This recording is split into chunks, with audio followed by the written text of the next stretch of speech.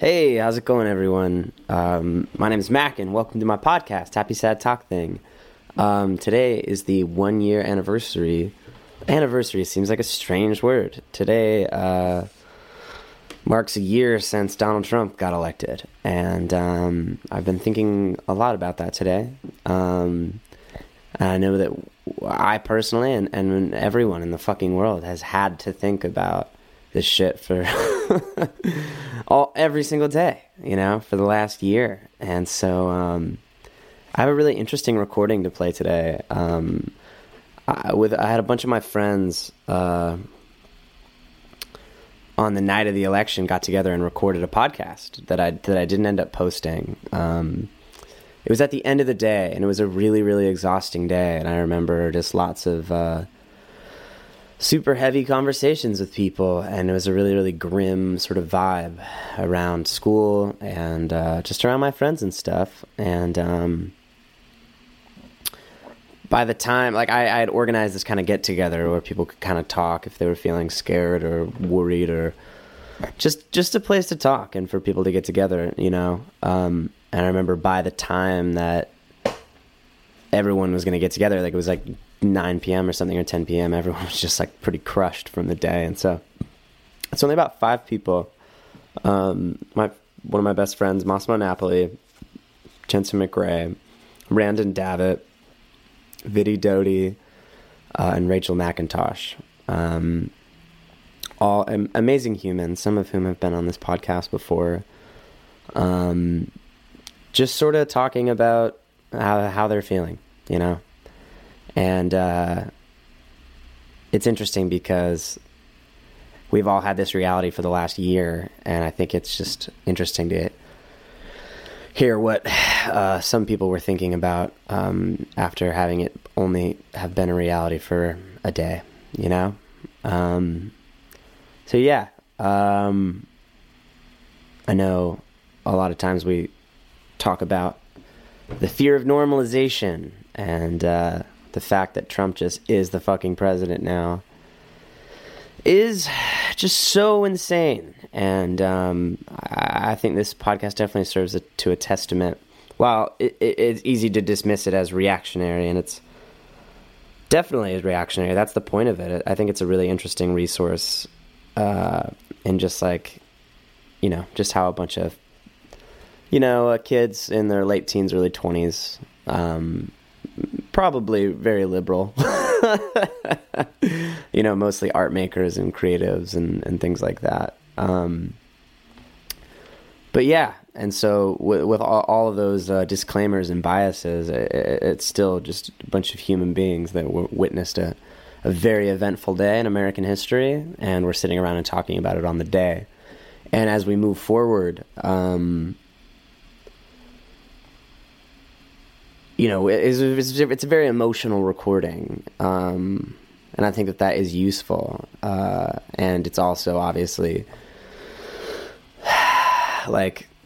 it's not a statement, this isn't something that we sat around and issued, this is just a bunch of people that were feeling a lot of stuff just talking, so take that for what it's worth, but I definitely think it's indicative of something, and if nothing else, it's interesting just to kind of time warp. It's just because it's been just such an eventful year, regardless of where you are on the political fence. It's been a fucking exhausting year for a lot of people.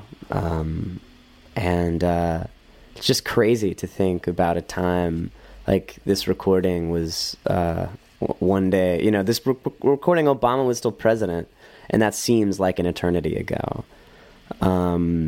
And it just seems so crazy where the world is heading right now. And I know a lot of us are just what the fuck is my place as an individual in this crazy time?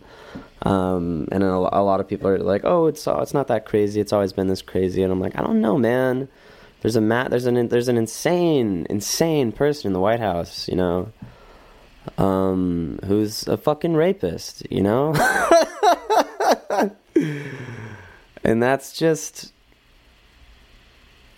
insane, Not to mention a fucking bully and a thief and all these things. And It's interesting. I think in the beginning of this podcast, I say I'm not a political person a year ago. And if anything has happened in the last year, I have been severely politicized out of necessity. And I think it's really awoken a lot of people in my generation up to like, damn, man, if I'm not active about my consumption of information, then this whole fucking thing's just going to happen and roll right over me and roll right over us, you know, and the fuckers are going to win. You know? So, I mean, I personally am a big fan of the NPR Politics podcast. And the last year, it's been an invaluable resource for me because it just, you know, it's an incredible way to get political news from people that are in Washington and people that have a sense of historical precedents and can help explain really complicated.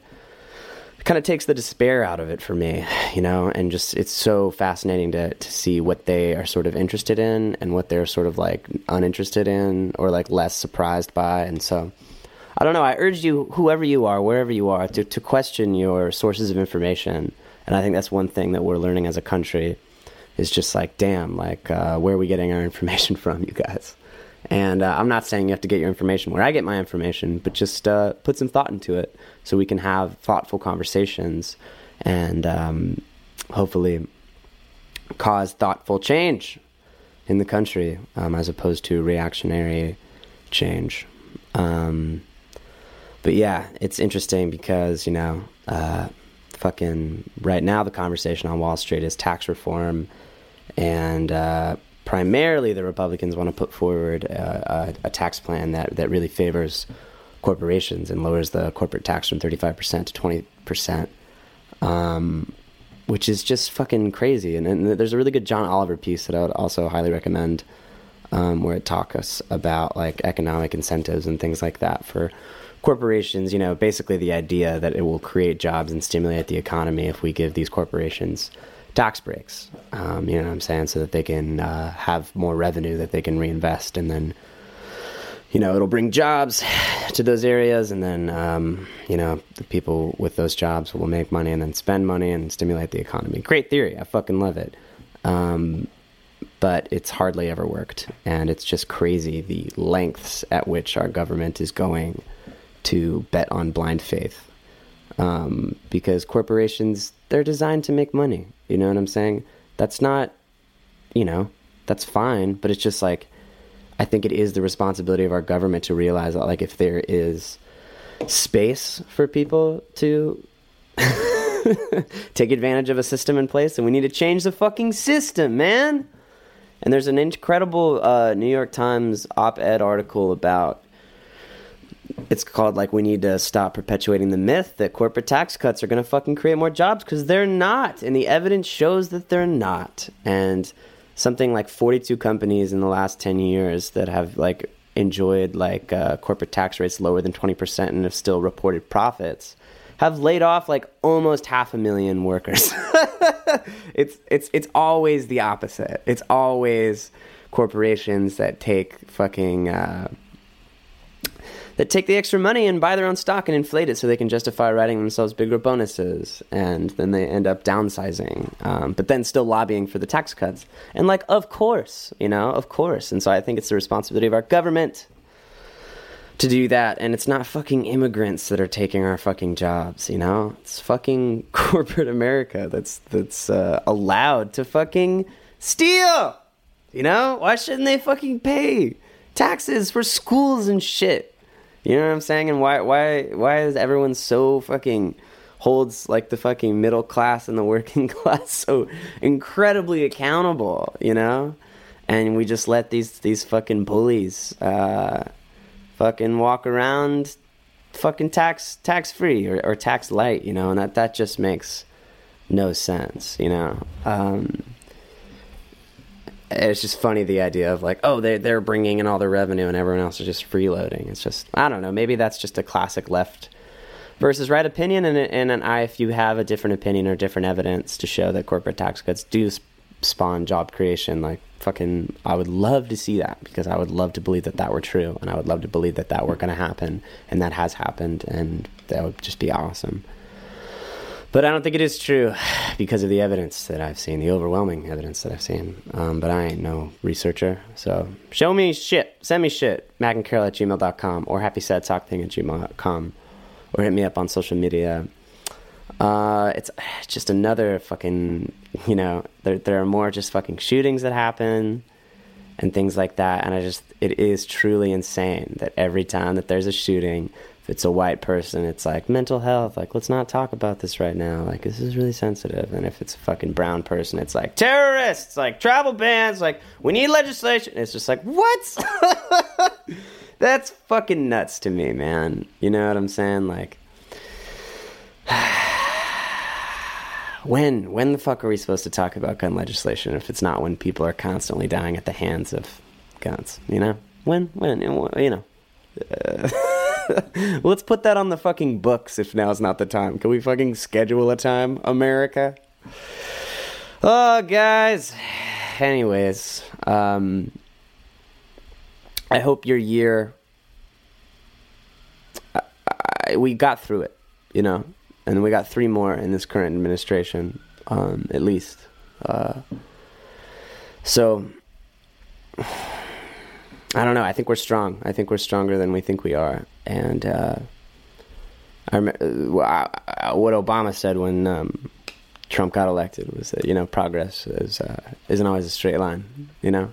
And a quote that my friend Massimo, who's in this podcast coming up, shared with me, that I'll share with you now, is that it's something from like the Lemony Snicket books or something, the series of unfortunate events.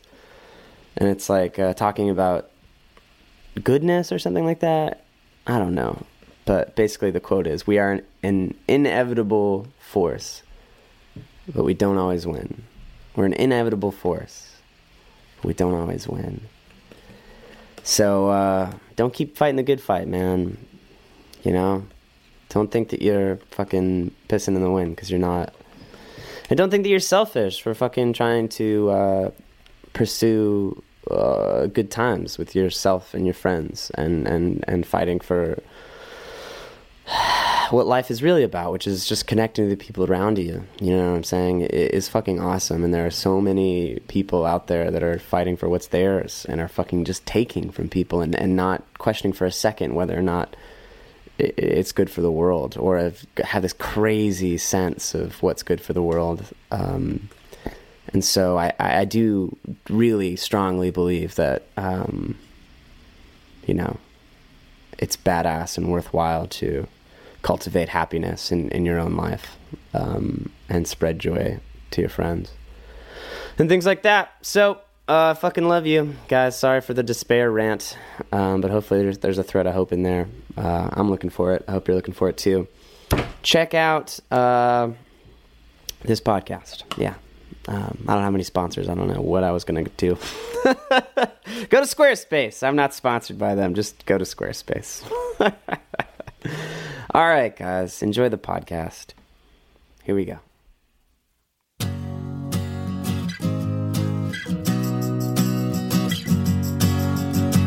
Happy sad talking. Happy sad talking. Happy sad talking.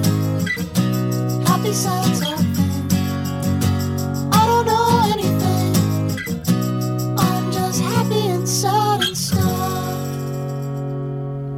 Yeah, but yeah, that was kind of what I was worried about last night, like more than anything, like aside from like specifically what he would do as president, just because like even with a Republican House and a Republican Senate and a Republican president, like it still takes a really long time, like just with red tape, to get stuff done. Yeah. So like even his grand plans for overturning like liberal legislation would take a long time to actually go into effect. But I was worried more than anything of just like, oh, now all of his behavior is excusable. Anything that he's ever done is fine for people, regular people, to do to each other all the time. Just like a license to hate that's just been... like the hate has always been there, and like it would have been great if like we'd made more progress at eliminating it, but at least Obama's presidency made it seem like that stuff wasn't acceptable because he was, regardless of what you think of his policies, he's an extremely like moral and like respectable and composed man. Classy. And Yeah, so classy. Such a classy guy. Did you see his speech today? No, but my mom was telling me about it. Like he called Trump and like he's Yeah. gonna like Trump is going to the White House I think Yeah. tomorrow. And that was the other thing that really blew my mind, that Obama is now handing off the presidency to a man who single-handedly led a movement a racist movement that decreed that he was not born in the United States.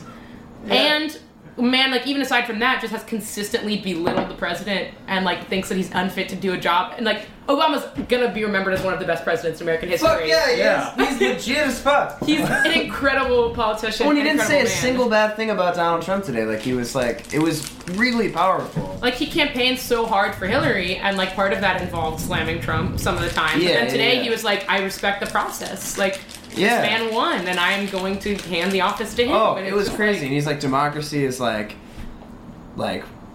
rough and crazy, and like we, you know, and like I don't know, like the sun's still coming up, and like this, like we're all on the same team, and he wants change, and like Yeah. we all have different ideas of what progress is, but we all want progress, and like it was very like I don't know, it was very elegant and it was very composed, and I was like, There's just so much irony about Trump being elected, partially because one, people are like, "Oh, he's an anti-establishment candidate," but Hillary won the Is he? Hillary won the popular vote, and Trump's being put into office by the Electoral College, which is the establishment. Yeah. The people wanted Hillary Yeah. by a margin of like 200,000 votes, which isn't a huge margin, but it's still a margin.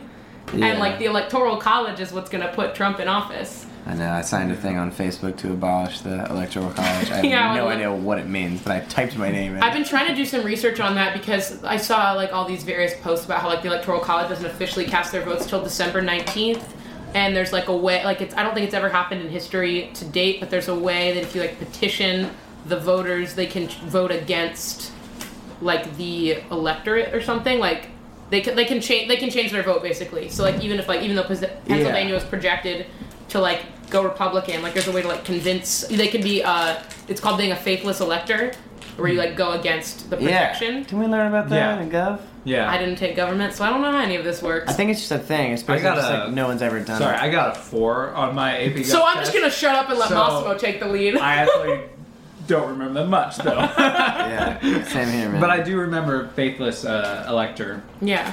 and I was really hoping for a lot of those.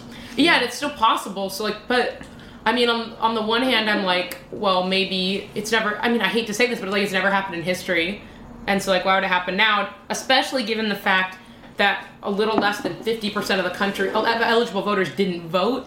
So how are we supposed to mobilize those people to now do something that historically is unprecedented? 10,000 people voted for a dead gorilla. That's true. Also, like that's probably the most like Did 10,000 people write Harambe? yeah. Also, okay, That's the amount of privilege that is involved in doing that truly blows my mind. yeah, like to make your I mean, there's a level to of exercise your right to vote. Ironically, like, yeah, that defines like a lot of what people hate about our generation. Yeah. And I think like there's a certain amount of privilege involved with all the people who voted for the third party candidates, only because like they're obviously you have a right to vote and those people are technically legitimate candidates, but also like America currently runs on a 2-party system. Basically, we have other parties, but they never win a single Yeah. state, and so it's like if you're not voting for one of those 2 candidates, you're letting whoever the worst one is, whoever you think that is, you're basically casting a vote in their favor. And in this case, I feel like, I mean, that was Trump. It was Trump. He was the worst one. He's the worst one. I will say it. Yeah. Everyone knows what I think. Definitely, yeah. I know there's people in the country, people in our school and our community that think that it's great that he won, but he, to me, is evil. Yeah. And all the people that voted for Gary Johnson or Jill Stein, which is a lot, like hundreds of thousands of people, not enough to tip the scales in either of their favors, even by a long shot, but enough, like the amount of people that voted for the third party candidates was the margin by which Hillary lost. Especially like in Florida, I think it was like 130,000 people voted for Gary Johnson and she lost by 100,000 votes to Trump, or something crazy like that. And it was just like, if those people had swallowed their pride and been like, and voted for what they believe to be the lesser of 2 evils, which I still think is a little bit crazy in this circumstances, because like no politician is perfect, and like I don't think Hillary Clinton is evil. I don't think that she's like, I don't think she's perfect, but I don't think she's evil. I think she's done a lot of good things, and I think she's really qualified, and I think it's heartbreaking that she lost. Yeah. And I feel like if people just swallowed their pride and just been like, you know what? Now is not the time for my protest. Now is the time for me to stop Donald Trump from being elected, so I'm going to cast my vote for Hillary Clinton, even though it's not maybe what I wanted or envisioned for myself in this election. And she would have won, and it would have been, her presidency would have been remarkably similar to Obama's, and I guess a lot of people are disappointed in that, but he was making so much progress. Like, people think he didn't change, like, so many people are like, oh, he didn't change anything, like, he didn't fix anything. I hear that all the time. And it's like, we were in, like, one of the worst recessions in American history when he took office, and he freaking pulled us out of it. He created jobs. He brought soldiers home. Like, he did so much amazing. Gay marriage. Like, that wasn't all him, but, like, it was under his reign that happened. Yeah. And, like, when people say, like, he didn't do anything, like, dude, he did a lot of stuff. Yeah. He did a lot of Obamacare, which is flawed. Yeah. Very flawed program, but still, like, huge that he managed even to pull it off. Yeah, I've been talking a lot. No, it's just like, it's fucked up. Like, I don't know. Like, I remember, like, because I voted for Bernie Sanders in the primary. Me too. And, like, I'm not a Democrat, and I registered as a Democrat because I wanted to vote in the primary. And I don't know, like, I'm not a political person. Like, politics really just, like, bum me out. And, but I was just talking about, I gotta go let these guys in. So a thing that I was thinking about for the third party candidates that I learned back in AP Gov that you probably know, and I'm just reiterating to you, is that, like, people vote for third party candidates because they're more voting for their ideas, the third party candidates' ideas, and what will often happen is that the president will, if a third party candidate's really popular, the Democratic or Republican candidate will take some of their ideas and implant them. Exactly. And I totally think that's good and valid. And, like, I know people who, like, one of my friends said, like, you know, I would vote third party if it wasn't this election. Exactly. And this was just an election that it was just so not the time. Yeah, exactly. I mean, I guess if you live in California. Okay, yeah, sure. Maybe in California. Totally blue. Yeah. Mackin and I are from Orange County, the only Republican county in California. And they, and for the first time since, I think, 1936, Orange County voted Democratic. Yeah, I saw someone, one of my friends posted about That's that. fucking awesome. So, Yeah. like, 100% of California voted Democratic. 100%? Yeah.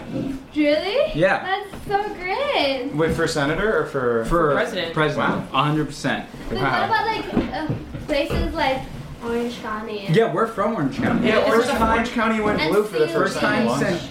First time since 1936. Wow. Orange County voted Democratic. Wow. That's awesome. I'm so proud. Yeah. So proud. And I guess, like, the thing about the third-party candidates, like, yeah, in a place like California or New York, where it was like she had that as a Yeah, lock, yeah. like, it may be a protest vote is fine. No, But it's never fine, guys. Brexit happened, you know. Yeah. That's also true. Like, I guess, like, there were the swing states that were projected to go Hillary's way that didn't. Like, there was some graphic, I don't remember which news source it was from, but it was, like, talking about how, like, there were all these states that Romney lost in 2012, so everyone just, like, projected that it was going to go to Hillary, and Donald Trump, he defied all odds. Yeah. That's really what happened, is that, like, no one, probably most even, I mean, aside from his, like, really diehard supporters, there were probably a lot of Republicans who either didn't support him or only reluctantly supported him that didn't really think that he was going to win. Mm-hmm. They're like, he's impressing us with how well he's doing, but he can't actually win. And then he defied all odds. He defied all the logic. And, like, people who were saying, like, oh, this election is going to be a miracle, like, for Hillary, it was a miracle. It was just, for us, it's a very sad miracle, but it is, in a way, miraculous, because it's the odds of this happening were very slim, and it did. Vinny, just to ask, are you just recording video, or you're not doing like a Facebook Live thing? Oh, no. Okay, just making sure. Not that would, anyways. No, But, like, going back to the whole third-party thing, I think it was, in my opinion, it's completely acceptable to vote third-party in California or New York. In a, like, a very, like, clearly blue state, it's fine. But in Florida, if 1% of the Johnson voters had switched and voted for Hillary, we wouldn't have this. Yeah. We might not even have Trump as president. If Yeah. in Florida, the Johnson voters switched. Yeah. But why fucked are up. we asking Johnson supporters to change their values when we can ask Trump supporters? Yeah. I guess mainly it's just because like a lot of people who voted for Gary Johnson like might have voted Democrat in another election, but they were just like they thought Hillary was just like this evil like politician who was like just completely who only represented the man and was like a liar and like was all these horrible things. And like, did she do things wrong? Of course. She has made mistakes in her career. She's done things that a lot of politicians do, which is lied to get ahead. That's what a lot of politicians do. That's Yeah, like what exactly. people have been making fun of politicians for being dishonest for literally ever. All the time. And so Yeah, for all the people to time. act like it's a new thing for politicians to lie with Hillary is sexist. It Yeah. is. As she lost this election Yeah. because she's a woman. There's a lot of reasons that tie into it, but if she'd been a man, I think a lot of those things might have been brushed aside. Yeah, I agree. She's a flawed. I'm not going to be like, oh, she only lost. She's perfect, but she's a woman and that's why she lost. She's deeply flawed. But the reason that those flaws couldn't be overlooked is because there was a huge block of voters who were so threatened by Obama's presidency, and the idea of a Hillary presidency was something they could not stomach. And I think moving. Oh, sorry. Go ahead. No, please. Okay. I think moving forward, just because of, not even because of her merit, but just because of like the unpopularity that she has now, I don't think she could be our champion in the fight against Trump implementing his policies. You know, because Yeah. I feel like youths are now looking for a leader or a champion to like sort of start fighting back against what could be Yeah. potentially very like a really bad 4 years. But I don't think that Clinton, just because of this loss, it's just so devastating. I don't think that she can be our symbol of millennial hope anymore. I agree with that. I Yeah. didn't think about it that way, but I do agree with that. And I just like, I was having this conversation with my mom earlier, like, what is she going to do now? Yeah. Like, because I don't think she's going to run in 2020. Well, another thing learned from AP Gov is that if you ever get the party vote, like if you're ever nominated for president,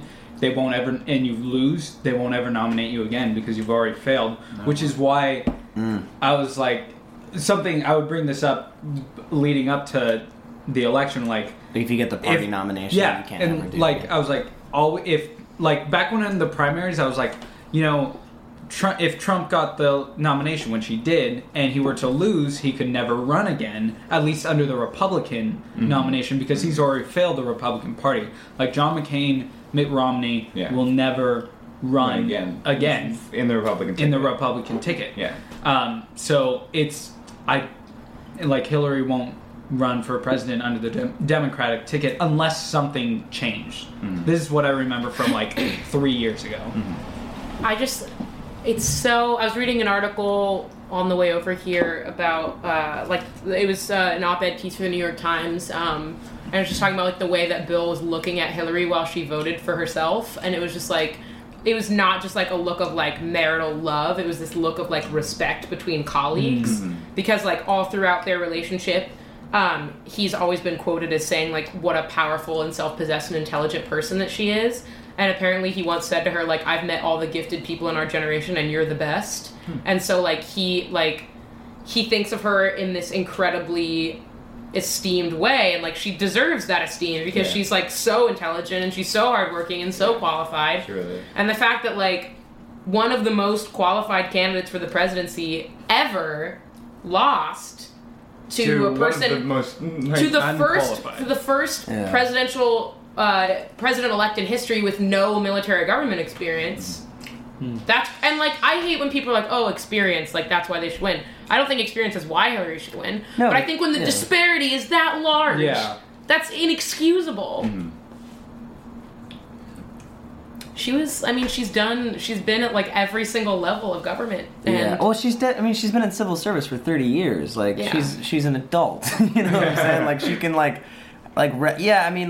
don't know. Like, I remember it's just so funny being so picky, like, looking back. But I don't know. Like, I just remember thinking, like, yeah, she seems a little like, I don't know, robotic or whatever, or like, but like she could represent the country that I'm from, like around the world, and like it would be fine. Yeah, people You know what I'm around the saying? world, people respect Hillary Clinton Exactly. a lot. And They she, respect like- the Clinton dynasty a lot. And she like handles her shit, and she like I don't know, she just like dedicated her life to like, I mean, she's a career politician, which like that as a concept is a bummer, but like that's the system that we work in, and like she's, I don't know, just committed to And like in a helping more- society, you know what I'm saying? And it's just a bummer, you know, like she really would have been a great president, you know? And in a more ideal sort of election where it's not crisis between like Yeah. some flaws, but it's okay, and actual crisis of that is Donald Trump. Yeah. Like, in a more in a better election, we would have had more discussion. Like her foundation and her like sort of perpetuated and expanded mass incarceration in America, and that's a really like big thing. Oh, really? I didn't know that. But Trump will do much worse, you know. Like And that's what I'm like any criticism I Yeah. have to say against Clinton doesn't matter if you compare it to the alternative, you know. Yeah, it really doesn't. And like I don't know, cause it just like, and I was talking to you about this earlier.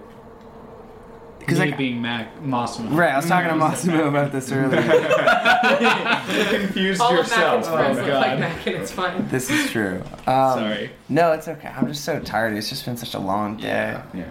Talking about this earlier. Yeah, just that like I'm not like a Democrat really, you know what I'm saying? Like I tend to like mostly line up with those ideas, but this feels bigger than like, oh, my side didn't win. You know what I'm Yeah. saying? Like Yeah, it like you were feels- saying, like if it's a horrible crisis. Like this Yeah. feels like a national emergency, but like like I don't want to just, I don't know, like part of like there's some weird voice in my mind that's just like, oh, is this just, am I just like getting too upset about this, or like, I don't or think is- you are. or people well, not like, I don't know, but everybody is like, all like everyone that I've talked to today, and like I don't think this is just like some people like being sore losers. Like this Not is at like all. This is Because I think yeah. when I think about when it was Obama and Romney in 2012, like this was before. I don't know if any of us could vote. I don't No. think any of us could vote. no, we were 16, juniors. 17. Yeah, we were all still in high school, and I remember talking about it hypothetically, and I remember thinking like, oh, if Romney wins, like it's the end of the world, and it was going to be so sad. And then I remember watching it go back and forth, like that election. Well, the news coverage of it, there was like a lot of back and forth. Like Obama would have the lead and then lose it as more votes came in. It felt like it was kind of close, and then about 2/3 of the way through, it became clear that Obama was going to win. And I was like relieved. But I remember partway through watching that coverage when it was like Romney in the lead, thinking like, it'd be fine. It would be fine. It would be. Yeah. I would be sad, but it'd be fine. It would Yeah. be like a little bit of a blow just because like first black president doesn't get 2 terms, but it would be fine. And then he did win, and I was like so overjoyed. Like Yeah. not as overjoyed as I was in 2008, but and still very very excited. And Romney had a lot of problematic policies. Like Yeah. he had a lot of problematic policies, but Definitely. Trump, I just can't even. I am speechless when I think of the things that he's said and done that have been excused by this election. Yeah, I think it's also, I think like any coverage of Trump should be like there should be a trigger warning before, because I'm like thinking of all these women who've been sexually assaulted, Yeah, that's true. who have to have that man as a president. 16 women have come forward. His own wife accused him of rape.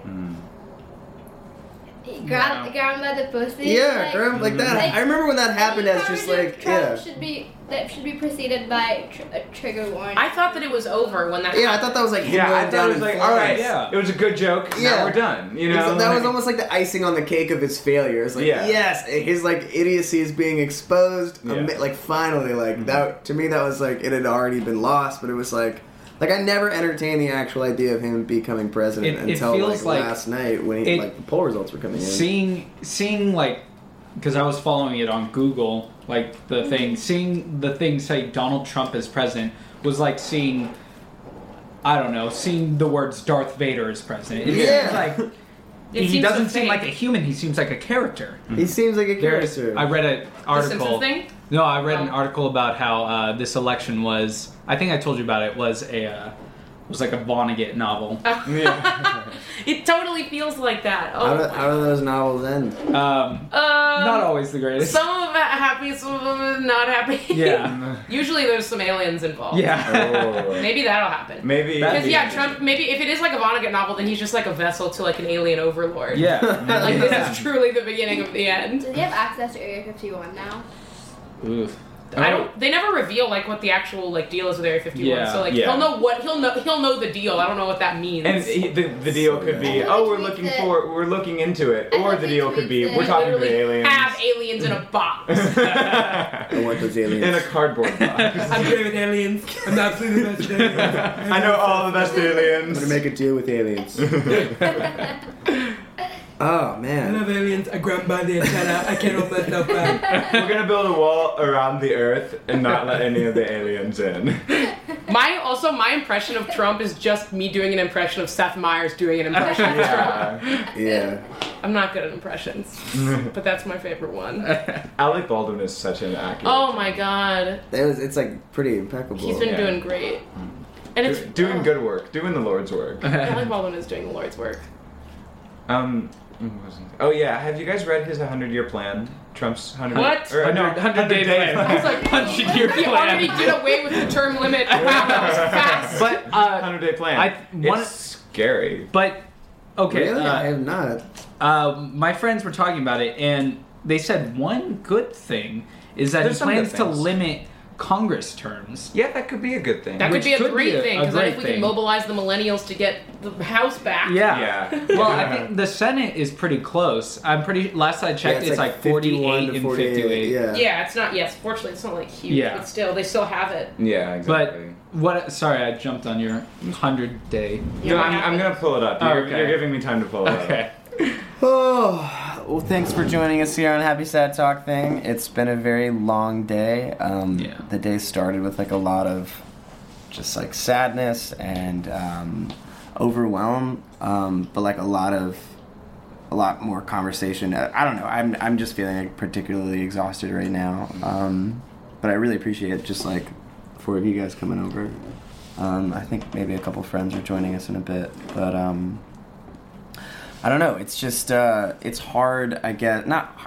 Oh God, it's just weird because like as a I don't know, just like being a white guy, like I don't know. There's like a lot of things I'm really not at risk for as far as some of these policies that could potentially happen. And it's just so.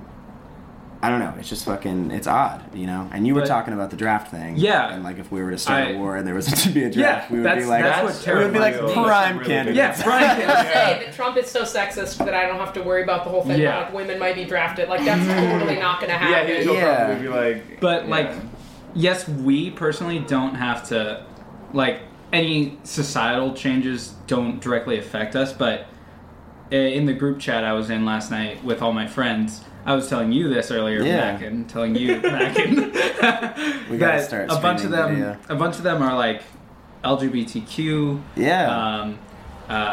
Some of them are like ethnic, and you know, they're terrified, like legitimately terrified, and I'm sure you two are also legitimately terrified. Women of color over here. Yeah. Gesturing Um, at. Jensen's black videos from India, like I don't Yeah, like. I mean it's pretty terrifying. I mean, I was my dad, I am a mixed race person. My mom's white, dad's black.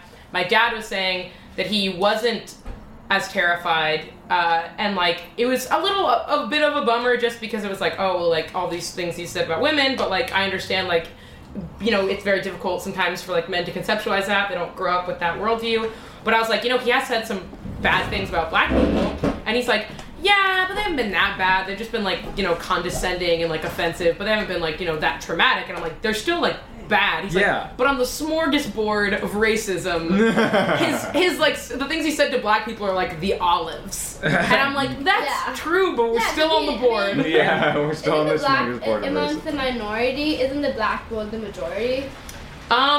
Yes, I think so. I don't think Asian Americans have taken over the vote yet. Well, Latinos, I know in California, are No, like. I mean, like generally, because he needed the black vote as compared to like Muslim vote. Yeah, or he did get Hispanic 7% of vote. the black vote, which blew my brains. Yeah. I was like, "Who are you? Yeah. You're done. You're out of the club that no How one much wants to be in." How much of the Muslim vote did he get? 0. I don't have to read. Yeah, I 0%. like with what he said about like Muslim Americans. But I mean, like, there how are people. could anyone? I mean, like, but there are Latinos for Trump. There are women for Trump. There are gays for Trump, and like you know, so there had to have been like 5 Muslims that were like, "I don't care. I want him to be Most of the president." things common like women and gay people for Trump is their whiteness. Yeah, that's true. I don't think there's any. I mean, I guess there's people who are at the nexus of 2 different marginalized groups that still. I mean, but I don't know. I've yet to meet a black super woman. rich and for Trump. white to be for Trump because your Yeah. marginalized identity does not in any way disprivilege you. I don't think you have to be super rich. I think there are Yeah, a lot I of, Well, actually like, it's a think poor white. This is the thing that really yeah, blew my I think mind. I think it's uneducated people. So Yeah, it's many uneducated poor white white people voted Americans. for Trump. So many poor white Yeah. people voted for Trump, and he is not going to help them at all. He's Yeah, not gonna no. help- Okay, he hates poor people. the reason- he hates them. The reason that I think a lot of poor white Americans voted for Trump is because of like the amount of unemployment and like their economic strife, and they're looking for someone No, okay, to let's place also the blame split it up, on. but And Yeah. it's like, you know, because of racism, like poor white people are, you know, from where they are, they're very racist. Like, Yeah. it wasn't about just employment, you know, like Trump's policies were much worse than Hillary yeah, in terms of employment. It was a way to direct their anger yeah. and their racism. That's always been a problem. Is He's that been like supported by the KKK? They who they Yeah. marched by the KKK. Yeah. that's been a problem for so long? Like just with poor white people feeling disenfranchised because And then placing Like, their anger in the wrong yeah, places. women and minorities have always been oppressed because of their women and minorities and like the LGBTQ community for the same reasons. But then poor white people, they're like, wait, I'm white. I get to be on. Why aren't I on top? That's what I see everywhere is people that look like me on top, but I'm not getting a piece of the pie. So they get mad and they put all their anger on people that don't look like them and don't act like them. And so those are the people that are supporting Trump, even though Hillary probably would have helped them. Yeah. I mean, I don't know how effective she would have been, like especially in the first term. But, like she would have been making steps to help them because she would want to help poor people in general. But Trump is not the champion of these people. They just think that he is, and I mean, hopefully they'll get disgruntled enough with how much he doesn't help them that he can't get a second term, or he'll get impeached. Maybe, who knows? Actually, knock on wood. Yeah, no, I hope so. But actually, one of the things in his first 100 days was tax cuts, which Yeah, he's There's a- raising taxes on the middle class. no, wait. That's what my mom said this morning. I That's don't know where not- she got that's- that information yeah, from. no, I she don't said think that's what he's it cutting says. taxes for the rich. I think I saw something I'm just that gonna He's kill cutting all taxes. the dogs. He is cutting taxes. He is cutting taxes for the rich, but he's also. It says somewhere in the 100-day plan that the biggest tax cuts are going to be on the middle class, which would be a good thing if that was the only thing on his list. You know? I saw something that was like tax cut. I don't remember if Well, that's it's true or pretty not. bad, you know, like, Yeah. what about healthcare? What about, Yeah, he's repealing Obamacare. Education. Like literally, there's an entire bullet point that's dedicated. I'm going to get rid of all the stuff that Obama's done. Like he actually like said that. He's doing a lot. He's just doing a lot of bad stuff. He's like undoing a lot of what the EPA has been doing. Like he's gonna lift a lot of the restrictions on using like oil and coal and stuff like that. And the he calls The it pipeline. clean coal. And yeah, The pipeline is- it's mentioned in his plan. He's What- gonna keep going for the Keystone Pipeline, which No, is awful. I think Yeah. it may sound like we're cribbing, but it's like so important to talk about this. Like, political involvement is so crucial. And Yeah. we What was the express term that you used? That made it sound like we're cribbing? cribbing? I don't know what that means. I don't know what that means. Really? Cribbing? What's Like that? complaining? Cribbing? Yeah, that's Oh, okay. complaining. It's I'm in a like crib. Ah. nagging, it's in between nagging and complaining. Okay. Yeah. I like it. But it's important that we're aware of this, we're educated, we're voicing our frustration and we're in a community setting and talking about Yeah. it and educating each other and discussing our opinions, exchanging views. One of the scariest things to me, and once me and Massimo were talking about this again earlier, it's just like the general just like divisiveness, like there's like the tension. I saw Stephen Colbert talking about that. He was saying that like 4 in 10 Americans believe that the other side's political views are dangerous to Yeah. or like a threat to Yeah. the country's safety. So weird. Exactly. And that's truly wild. That's fucking wild. We're like more Okay. divided than we've been in hundreds of years. One is Yeah. okay.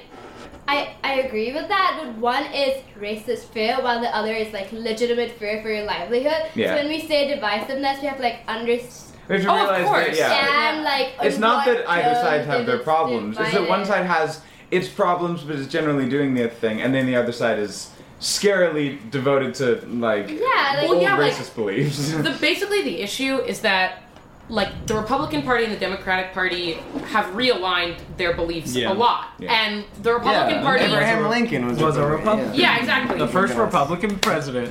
Yeah, exactly. And so their beliefs have changed significantly, but the Republican Party basically, it didn't always stand in opposition to civil rights. But at one point, like, I think it started around, like, Barry Goldwater. Like, that was when the tide started to turn and Was Republicans... he a president? No, he was a nominee, or he was like running for the Republican. He was like ticket. gold. Was he? No, never mind. I'll shut up. I thought he had something to do with gold standard or something. Maybe he did. I don't know, but I do know that he was like he was the one who was he like kind of his like run at the Republican ticket was like the catalyst for the transition of the Republican Party to being a symbol of like white nationalism, basically. And there's a really great, I think, Vox article about this, which is where I got all this information from. So I would highly recommend people to go search out the actual article, because I'm just going to be like regurgitating it like badly. But essentially, like all of the values that the Republican Party came to stand for, they are in opposition with civil rights. So even though they're not like, we are the party against civil rights, the things that they want like end up going against social progress. Yeah. And so black voters, female voters, like LGBTQ voters, they end up going to the Democratic Party just because they're not like, they feel more wanted there. And so like what the Republican Party needs to do is just reevaluate the things that they want and like the ways that they go about the things that they want. Because it's possible for us to exist in like a moderate two-party system where there's like actual meaningful discourse being engaged. Yeah. But like nothing's for moderate now, anymore. it's like, I truly will not allow Republicanism to stand, because it's like you're taking away my reproductive rights, and like you're not actively trying to like aid those who are disenfranchised by like crazy voting laws, and like you're trying to deport people and separate families, and it's like those things that goes against human rights. Well, And if so you gals should think about getting IUDs before. I know, I've been reading articles I know, about right? it. If you have USC health insurance, you can get it for free, but you have to. But you need 2 appointments.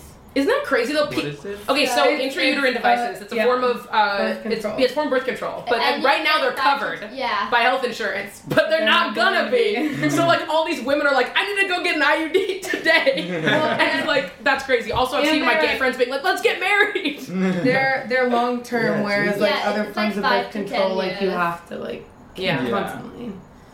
Right. Yeah. A lot of stuff is about. But because I feel that too, and I feel that like general like, oh, like let's see, maybe Muslims are the worst. like I what am I trying to say right now? I don't know. All you have to do is log onto your Facebook and you'll see. No, I'm not saying like.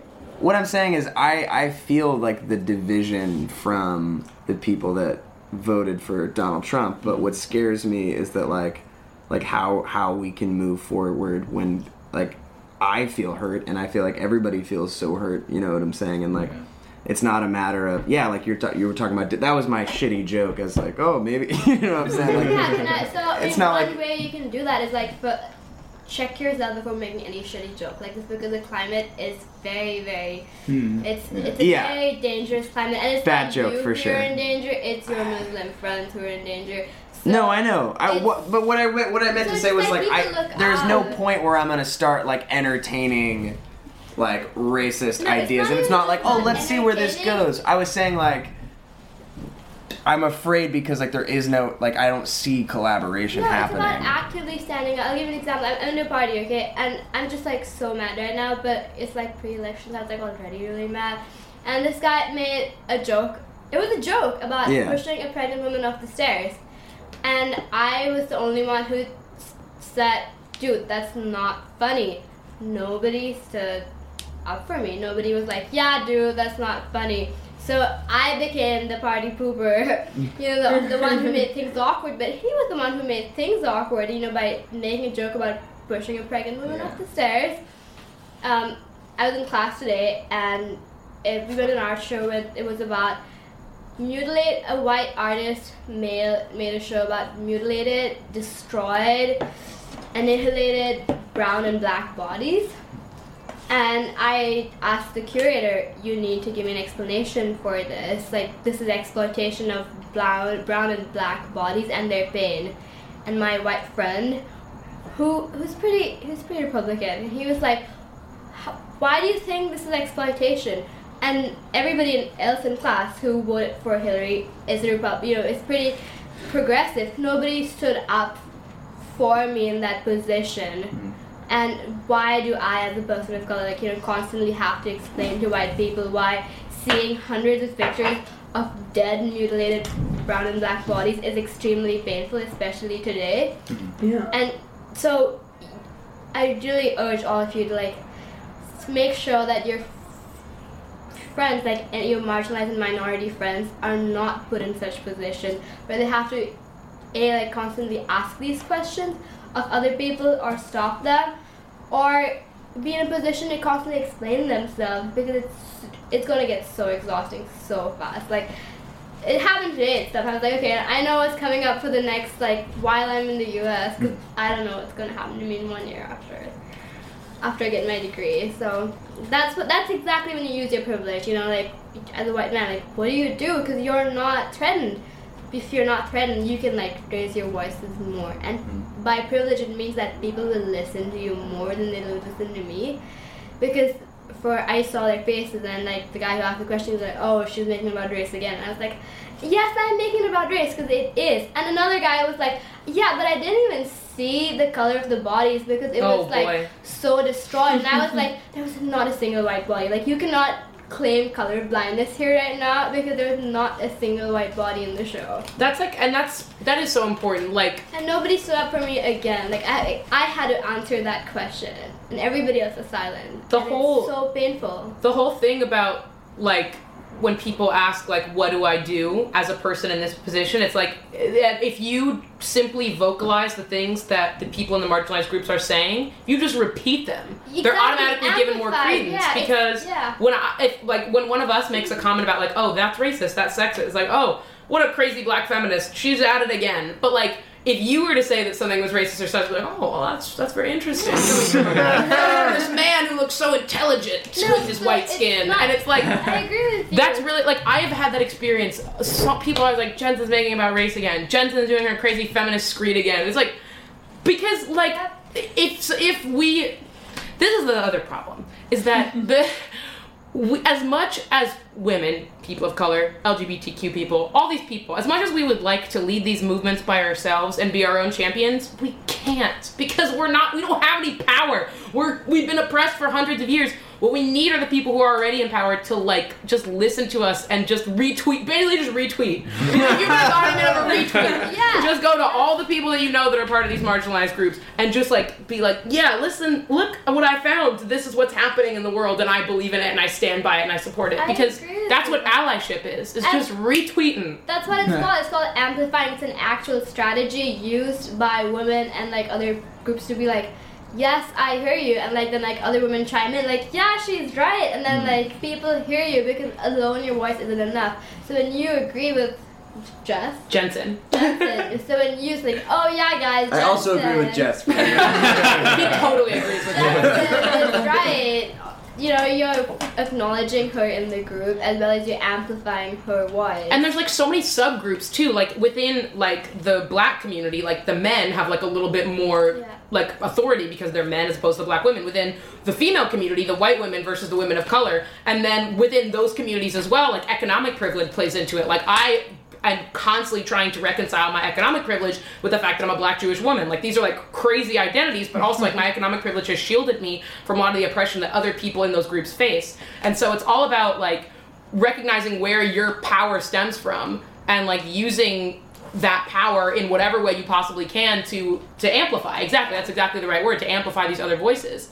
And it's it's hard to do sometimes, because reason that we got into this position in the first place is not because there's a vast amount of hate, although there is a lot of hate, but also because there's a lot of complacency of white people, and specifically white men, being like, yeah, like, it's so wrong that, like, people are being oppressed and people are having their rights taken away, but, like, my thing's good, so why would I, like, I don't want to, like, ruin what I've got going. I don't want to threaten my situation. Like, I am against what's happening to you, but I'm also for what's happening to me. And so we get into this position of just social inertia because people aren't, like... Do you think it's because they don't have, like, faces and stories and, like, people in their immediate... not friend groups, but like groups, and that they can like link these specific like identities to, like people of color? I disagree. Like, you don't think it's because? No, I'm not saying that's definitely lacking, because as much as like white people say that people of like color like stick together and like ethnic people stick together, nobody questions like white people sticking together. And like, I'm agreeing with you. No, but like for example, like I'm in this class and they have, you know, my identity is like very much present because I am a very vocal person also, and like in other groups also, like just like one person there or just you being there, like in this like night room, like as a black person, like me being there right now in this night group as like an immigrant person, legal immigrant, but like still an immigrant person. Like I'm trying to come to terms with my identity as an immigrant person. Like the more I realize how I'm different, it makes more sense. But you have a name and a face and a story, even if it's just one, you know? Yeah. To deny all these other stereotypes of all the other stories you've learned. Like, you need to recognize my humanity to then be able to apply my humanity to all these, like, other names and faces. But most of the times I feel like my humanity itself is not recognized in the first place, and no wonder there's, like, this disconnect between, like, applying this humanity to all these nameless faces. I think you do have a point, like, I hate, like, the condescending attitude that, like, for example, like, every man knows a woman, right? And so, like, I hate the condescending attitude of, like, a lot of politicians are like, oh, I condemn Trump's comments from that horrible leaked video because my wife, because my daughter, because my mother. Like, you should just condemn those comments because they're horrible, not just because of this woman that you need to protect, this, like, delicate flower you need to protect. But I do, as frustrating as that lens is through which to view that problem, like, having a person in your life that you can visualize being affected by the words and actions of people in power it makes it a little easier to empathize. And that's why whenever people complain about affirmative action, I'm like, this is why we need affirmative action. We need to have more people who are part of these minority groups so that you can realize that they're human beings. Because if you go to a school where there's not people not actively if you go to a school that's like that has no measures in place to like bring more diversity, and not just ethnic diversity, just experiential diversity. That's what affirmative action is about. It's not about just like, oh, we need to fill this quota of black people. It's like we need experiential diversity so that everyone can understand everyone else's humanity. Yeah, exactly. You need people who are from different economic backgrounds, different racial backgrounds, different religious backgrounds, people who have lived in different parts of the world, people who are in military families, people, like, so many things. You need to just be exposed to as many different kinds of people as possible so that when you experience an other, you don't immediately get afraid of it and you don't immediately hate it. When I was in preschool, I went to a Jewish preschool, and me and my brother were the only black people at the school. And one time, a little girl who is my friend, very sweet girl, like no enemy bone in her body, she was 4 years old. She asked her mom why I have dirty skin because she had never seen a black person before. And I didn't really even understand what the comment was at the time, but my mom was horrified, went off on the other girl's mother. She's like, I would never be racist. I would never teach my child racism. We're friends. Everything's great. And it was resolved. It was fine. But it was like, that innocent question stemmed from the fact that I was the only person of color that she was exposed to. And so, like, that's why isolating ourselves, I mean, even in a liberal echo chamber, but especially in a conservative echo chamber, is really dangerous because you don't know how to process the other. And when you can't do that, like, you can never compromise, you can never move forward. And, like, the people's humanity is being denied because they see them as just, like, they see them only as the color of their skin, or they see them only as the religion, or only as the country they're from. Yeah. As opposed to being like, oh, this is a human being. It's like, oh, that's black, that's Muslim, that's whatever. And it's like, then if you don't see someone as three-dimensional, that's a problem in so many areas, like not even just in politics, but just in interpersonal relationships. Yeah. We project these ideas onto people all the time, be they positive or negative, and then no one ever gets to be a full person. I do that all the time. I think when I was talking about, like, amplifying your friends' voices, or also, like, answering to like other white people, like instead of like making your other like marginalized friends like exhausted from answering the same questions. It's also important to remember that when it comes to time, like you should have the judgment to like let a woman of color, I'm just like taking our example, speak for herself. Like don't speak for them, like don't speak their experiences, but you know, like by all means, like save them from the exhaustion from like answering the same question again and again, like justifying their humanity again and again, and just like justifying their pain again and again. Like it was just so exhausting to explain to people in the gallery why I was in so much pain looking at these images, especially today, because there is that threat, there is that looming threat. I was just curious, Jensen, because you are Jewish, and how is Judaism affected in any way in this election? Because I haven't heard anything about it, but like I think I saw some. Obviously, some Trump supporters don't like Judaism. I saw this one thing of someone spray painted a swastika on a Holocaust memorial. Yeah, I mean, something. My relationship with Judaism is complicated just because as a black Jew, I have not been accepted by the Jewish community at large. I mean, I have Jewish friends who are like, they love me or whatever, but like, they or whatever. But like, even my Jewish friends who are my friends, they often just question the legitimacy of my Judaism. They're like, oh, but you're not a real Jew, or blah, blah, blah. Like, oh, but you were a bar mitzvah. And I'm like, neither were you, but you're a white Jew, so you get to be Jewish. That's stupid. And so I've had like some confusing experiences with that. And also like being black and being a woman had like, that's been more visible, I guess, in terms of like the things that like would affect me in terms of like a Trump presidency. But yeah, I have seen some articles about swastikas being painted like all over, like just basically just like anti-Semitic graffiti popping up in a lot of cities. But I mean, the thing about the Jewish community is that first of all, it's very small, it's very tight-knit, and it's very well organized. And like I had this conversation with my father over the summer. I was like, why is it that like people like see certain minorities a certain way and not others? And he was talking about like specifically with the black community, we were brought here as slaves, we were robbed of our culture, we were forbidden from doing anything associated with our culture, like we were, like our music was forbidden, families were separated, etc., etc. And in it's like illegal to play drums. Yeah, yeah, exactly. Like for a really long time, that stuff was all forbidden, and then it was when we were not in literal bondage, but just in figurative bondage after slavery was over and there was segregation, all these other problems.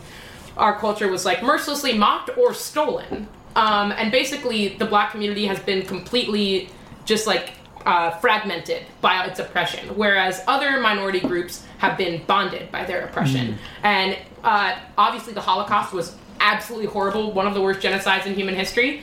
But when Jews immigrated to the United States, the ones that were fortunate enough to make it here, they were in really tight-knit communities, and they had significant holds on certain sectors of the market, like certain jobs. Like there was like, oh, like, I mean, as horrible as it was, like, oh, the Jews did this job, and then this group did this job, and et cetera, et cetera. And so there were these minorities that were being oppressed, but they were being oppressed together, whereas the black community was kind of being torn apart. And so when you think about the whole model minority myth, which is still very problematic in its own way, the model minority myth, a lot of like Asian American groups especially are looked at that way, and Jews, it's kind of like Asian Americans and Jews are looked at as like the model minorities. It's like, oh, black people, why don't you pick yourself up by your bootstraps? Look at the Asians, look at the Jews, they're doing just fine for themselves. And it's like, well, they have their own problems, they have their own forms of oppression, but also there are these groups that have these communities and they're very insular, but they have each other. And black people for a really long time, their culture was taken from them, as opposed to being like locked in this little bubble that like prevented them from assimilation. It was like, it was stripped away completely. So in terms of, the reason I bring all this up is just to say that the Jewish community will always be discriminated against, but it will also always be this very small, tight-knit community that doesn't want anyone else in it. It's one of the only religions that doesn't proselytize. They don't want anyone else. They like to keep it tight. But yeah, I mean, I hope that the Jewish community does not experience any ill effects as a result of a Trump presidency. I don't know. He's a very pro-Israel president, so he's more pro-Israel than Hillary. So that is something. I mean, yeah. Have you heard of the Museum of African Diaspora? Yes, I've never been, but I want to go. It's really good. Is it near? It's in San Francisco, and I went actually a few months ago, and that's when I first realized that African American people are actually like as diasporic as I am feeling right now. Yeah.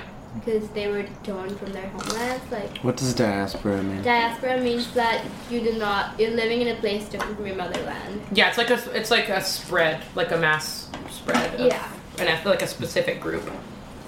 So like, I guess like people with hyphens, like Chinese American, Indian American, like they're all diasporic because their motherland is in a different country. It might be generations apart, but it's still like their ethnic origin is in a different country. Yeah, I mean, my dad has gone to Africa a few times, and Which country? he's been to Ghana, he's been to South Africa, he's been to Liberia, might be some others that I'm missing. But he went to go see slave castles, and he like walked through. I guess I don't know exactly what the specifics of it is, but it's like there's like a point of no return, like the point where the slaves were like walked through, and then like once they made it through that doorway, it was like then they were put on the ships and they never saw their homeland again. And he said he like walked through that doorway, and he was just like he just broke down crying because he was like, oh, I think he said he was like on the beach and he like saw. He saw an African guy sitting there and just like kind of hanging out on the beach, and he was just like, you're here and I had to come back here, and like only through an accident of history did that happen, and am I any better off than you? Would I have been happier if my ancestors had never left? And it was just like so much. So yeah, it is very much, even though a lot of black people that are in America now have been in this country for hundreds of years, the nature of how we got here, I think especially when black people do manage to go back. I want to go to Africa really badly. I don't know what specific part of Africa my family's from, but when we find out, we're going to do some genetic testing. I want to go back. But yeah, I think when black people do go back to Africa and they like experience that feeling, you're like, I was taken. I didn't expect the conversation to go this way. This is crazy. But yeah. Thanks for sharing. It seems so obvious, but I hadn't realized till now that, like, descendants of slaves don't know where in Africa they're from. Yeah, I have no idea. And like my mom... That's crazy. My mom she's a white Jew, and her family's from Eastern Europe. It's kind of like many white people, it's kind of like a hodgepodge of European nations, like she's like Russian and Polish and all that stuff.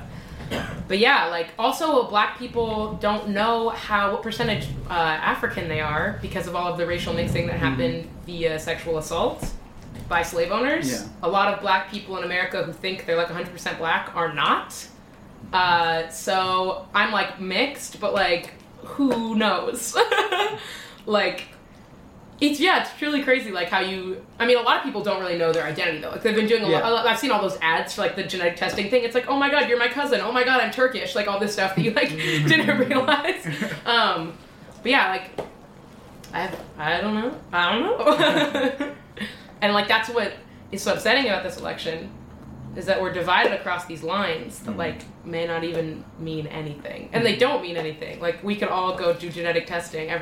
That's why we're all diaspora, you know. Yeah, exactly. And like when you think about it, aren't we all just Well, I know I'm the least qualified person to say that, but like it's a shame because like the only people that are like who deserve like all the pipeline shit. But even they, it's theorized that they walked over the land bridge from. Right. I don't know if that's true or not. But I don't know anything about that. Also, like, is Alaska. it like used when you're mostly like a minority status? Yeah. Thing? Like, I guess like if there's not like at all trying to claim like the same. No, just like clarify. I haven't heard.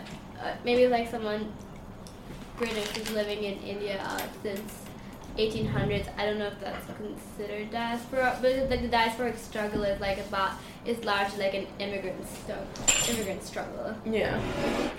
But I mean it is true that America is like it's a nation of immigrants, and the first white people to come here were seeking religious freedom, and then a lot of the people, and then there's a lot of like angry white people who hate like the Muslims that came here seeking religious Yeah. freedom. It's like, yo, like this is what your family did like 400 years ago. You need to chill.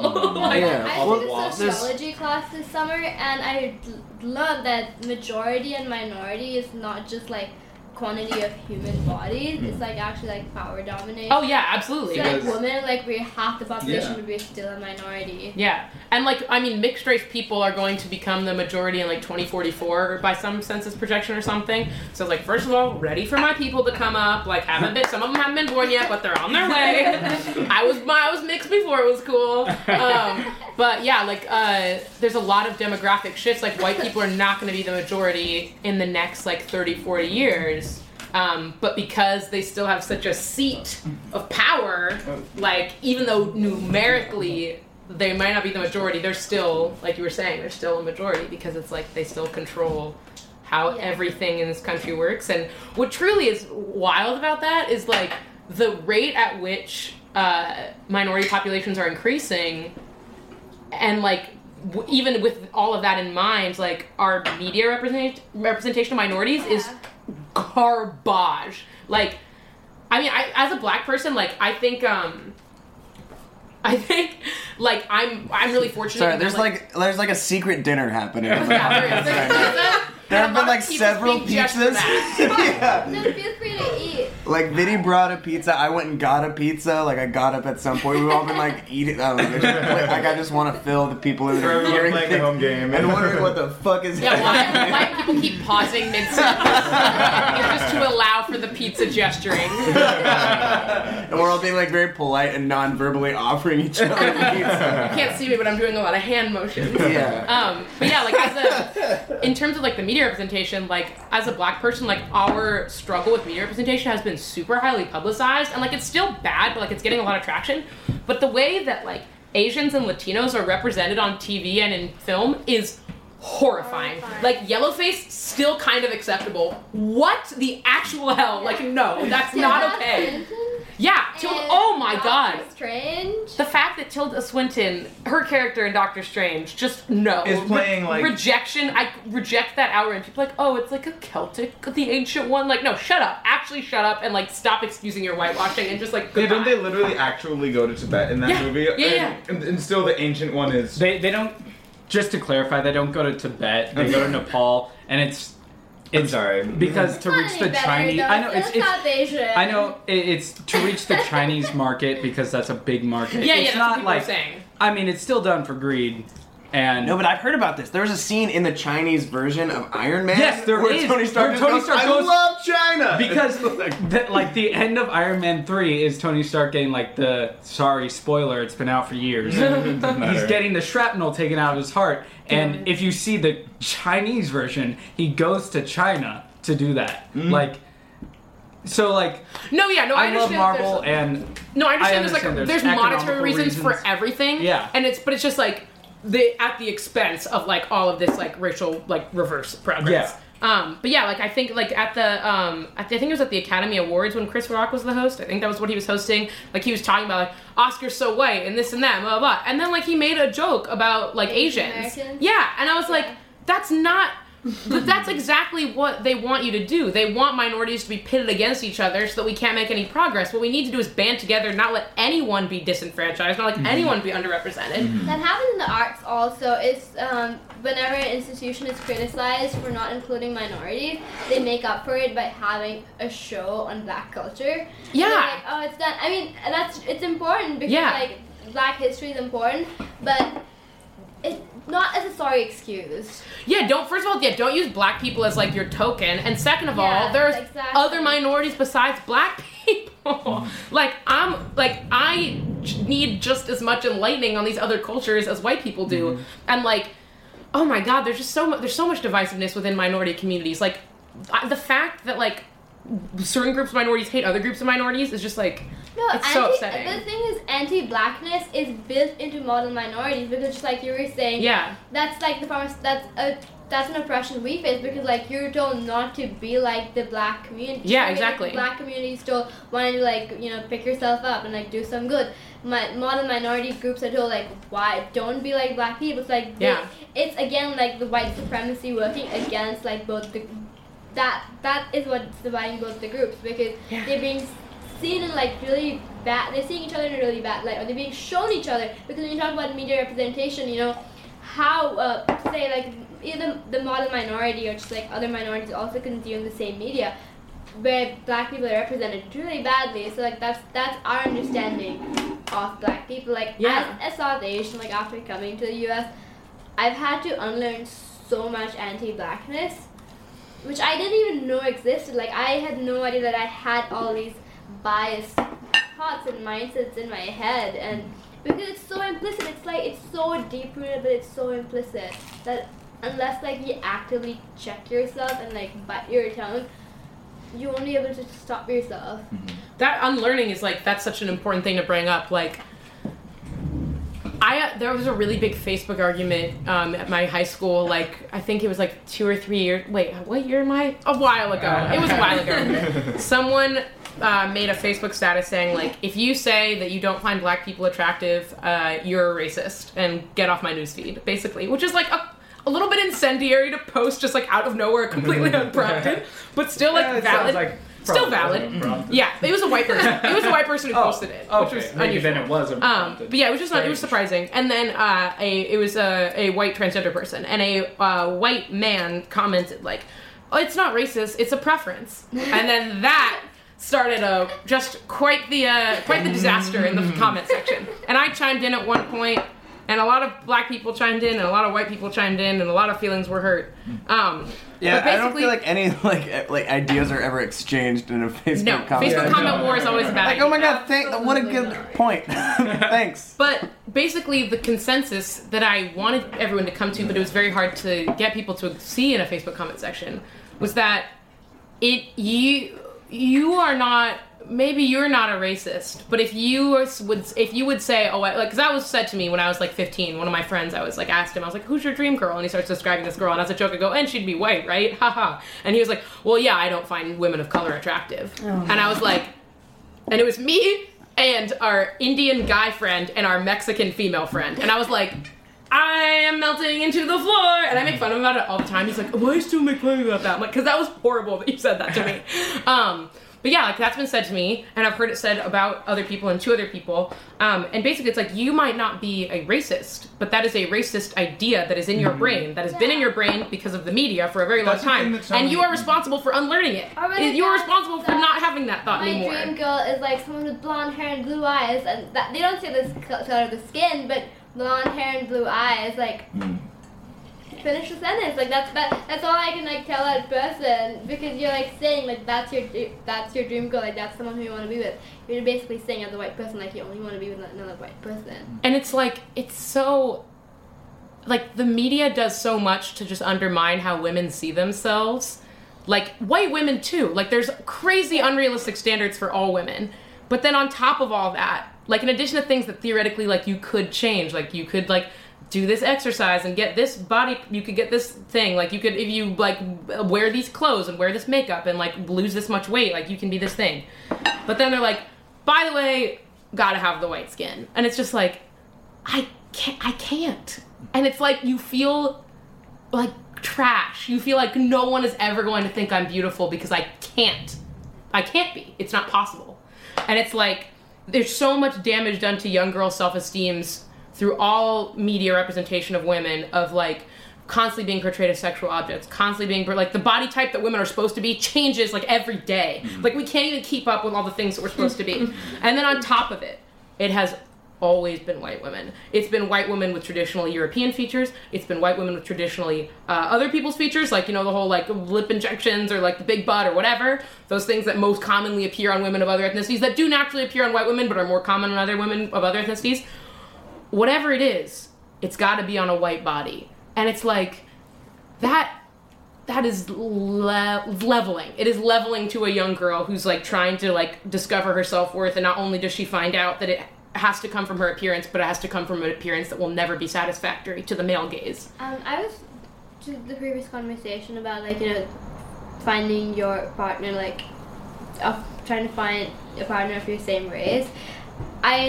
This is like an incomplete conversation in my head itself, but someone told me yes, but it's like different for say like when a black person like wants to like find a black partner, when like an Indian person wants to find an Indian partner, because you're trying to find a partner in that oppression, Yeah. as compared to like your oppressor trying to like maintain that superiority and not like seeing through that humanity. Like if I feel more comfortable around Indian people, sometimes it's because like they understand this reality. Like I'm explaining to a friend that right now sitting in this room, or okay, let's take a school setting, okay, like USC.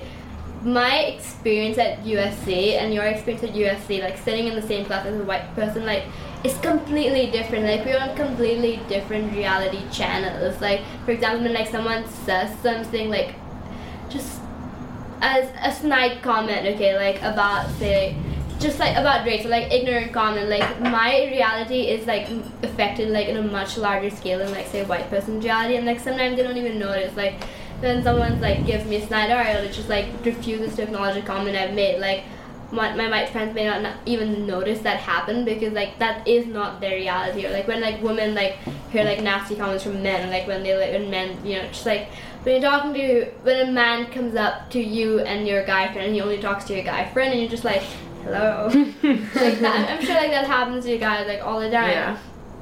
So Or my when reality, someone makes a comment in class that's very similar to, well, I have a Yeah, bunch of yeah, classes that are all exactly. male, like Yeah. just because of my major, and like depending on if I say a comment, rather if a male says a comment, it's Yeah. like ingenious. Like yeah, exactly. it's just like, how did you come up with this concept? I'm like, I've been literally reiterating this for the past 2.5 So weeks. your reality and that man and that other student's reality is very different. They're functioning on very different planes. Yeah. So when like a person of color wants to seek a partner of like the same ethnicity or the same religion, it's like a very different thing from like a white person saying, I just want a white partner, because like they're trying to like, they live in that same reality, which is like unfortunately like defined by oppression, and to find a partner in that oppression is like very different from like maintaining supremacy. I think I think it's interesting that you put it that way, just because, and this might be because It's still an incomplete conversation in my head. Yeah, Like, of course, there's, like, yeah. m- There's a lot of nuance. multifaceted. Yeah. It's very multifaceted. And I think this might just be because I'm mixed. Like, I have like never, most of like the guys that I've been interested in have been white, just because I've gone to private school my whole life and I mostly know white dudes. But I've never like, that's like, race has never been a part of like what I seek out. I think largely because I don't identify as like one race, and like I don't feel like, sometimes I kind of wish like, oh, I wish I was like dating like a mixed guy, because that would be like cool, because then we would have that understand, like that's, because that's, even that is a totally different thing from being like just black, like being a mixed race black person. There's colorism, there's like not being white enough, not being black enough. That's a whole other can of worms. But like, yeah, whenever I talk to people of color who like they're like, oh, I only date people within my race, I'm always interested in I can't decide in my mind, like, I'm like, oh, is that like just as bad as white people who just want to be with other white people? But no, because like you're seeking someone who understands your experience.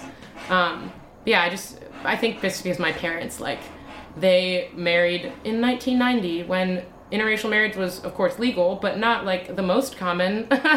Now it's like way more common.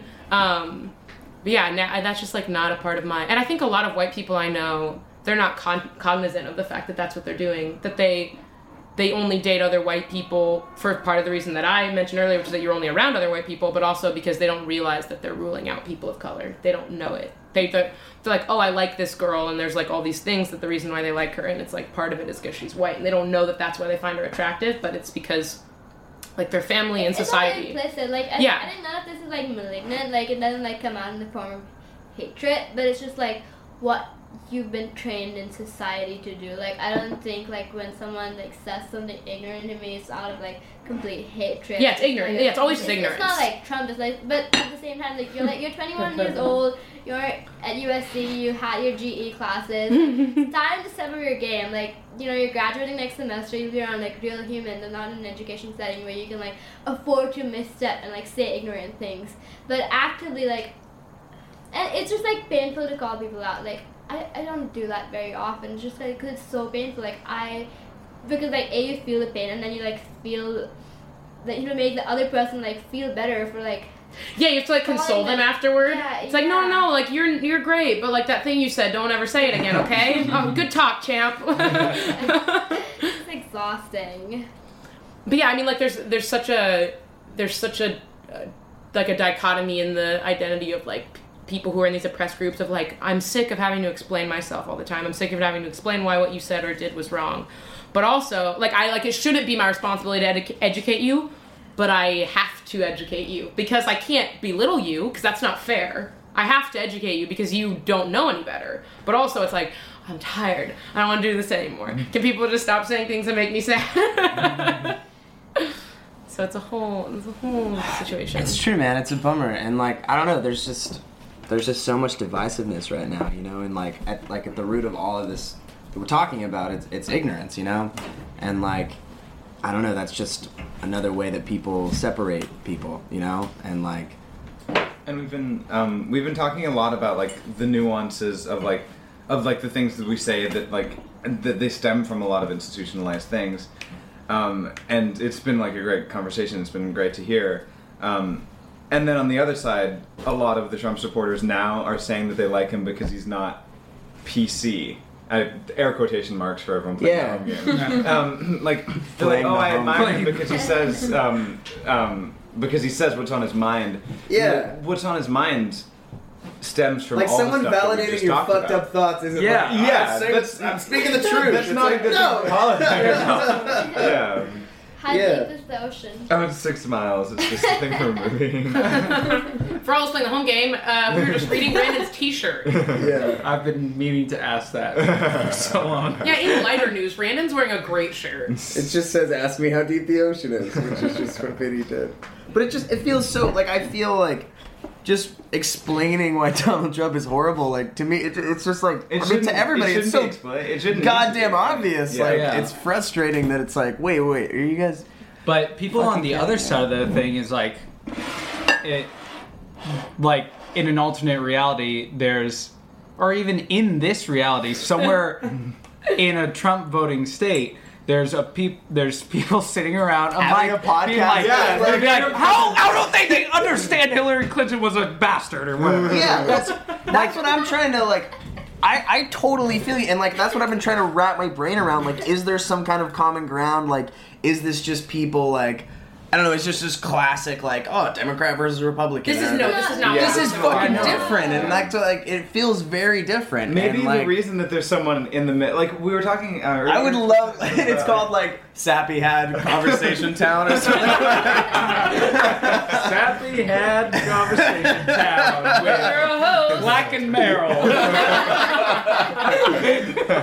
Yeah, well, I No, but it's because a lot of like those states in the Midwest and the South that ended up being like overwhelmingly red, like they grew up in a really homogenous like white like situation, and like you guys have said so much about how important it is to have like a face to the experience, and Yes. a lot of those people don't, yes. and so they're voting Republican because they don't know any better as to think of people of other races as three-dimensional people. Yeah, but it's like, it's still like that just fails, that argument fails for me, because like, when you're calling another group of humans like terrorists and rapists, like, could you believe that? Like, I know, it's I don't so think he was hard making to an argument. I understand. think he was trying to explain like why like I there's a know. lack Like- of sympathy. like- going on. an idea. You As disgusting say it is, called it's an still like argument. it. Like there's a reason for it, even if it's Yeah, it's not a good reason. But it's yeah, no, Yeah. it's definitely not like. But any like idea plays forward is like call an argument. And, No, I'm not the word argument, but I don't think he was arguing for marginalizing people. Because people have been saying that, and like I can be sympathetic to that idea only so much, because Yeah. if you like, okay, I'm sorry, not you, but like with those people, like I'm sorry that you feel that disenfranchised, but you know, I don't understand. No, because- I see what you're saying. Like you should be able to recognize humanity even if it's not like a part of your everyday Yeah, community. Like the exactly. idea of like, oh, I didn't own like back in the day when people like they were like part of a racist institution but weren't Yeah. necessarily the ones like the policymakers are just Yeah. like that's how it was back then. You know what I'm saying? And like just like you should be able to recognize that something's fucked up even if it's like not part of your Yeah. reality. When you're in power to make a decision, which they would. You know, when you have power in your hands to change that. I also like I can understand people not understanding microaggressions, like if like for people like basically like the idea that like I can understand if like if a man were to make a mildly sexist comment and he would not understand why it's sexist, or a white person would make a mildly blatant. Yeah, but like I don't understand if you're like, oh, I didn't get how what I said was sexist, but like you explained it to me, so now I get it. I don't understand how you can think it's acceptable to call an entire religion all terrorist. But do you think it's lack of education though in those areas? It's fear. I mean, it's and like it's fear. Yeah, it's all playing fear. on all these like it's all fear and ignorance, and like it's just people. A lot of it is just people not questioning what they've been told. It's these generations of people. Because like I don't like to excuse older generations for their hatred, because if everyone just went with whatever was cool at the time, we never would have made progress. It takes people who are ahead of their time to like move it forward. So I don't like excusing that, but I will say that older generations, it's more common to have these like kind of quote unquote backwards ideas.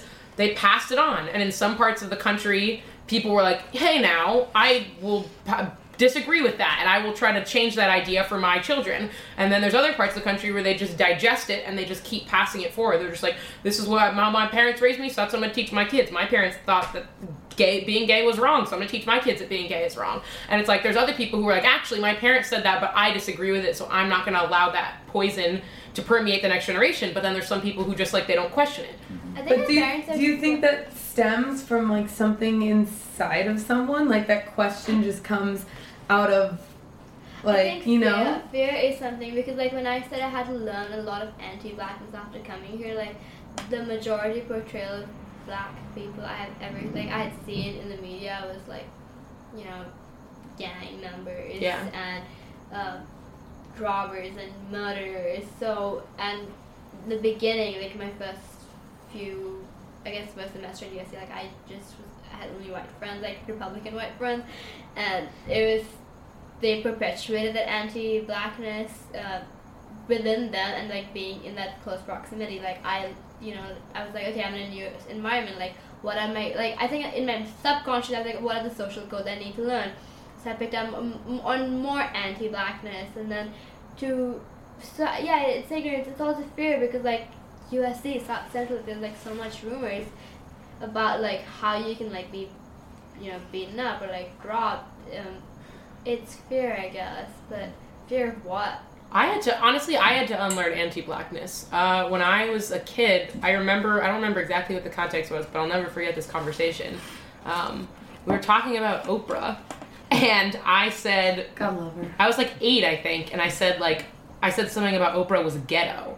And my dad was like, what are you talking about? And I was like, I just repeated whatever I said. I was like, I don't understand the problem. He's like, why would you say that? And I don't remember what my explanation was, but he was basically saying like, do you think that ghetto and black mean the same thing?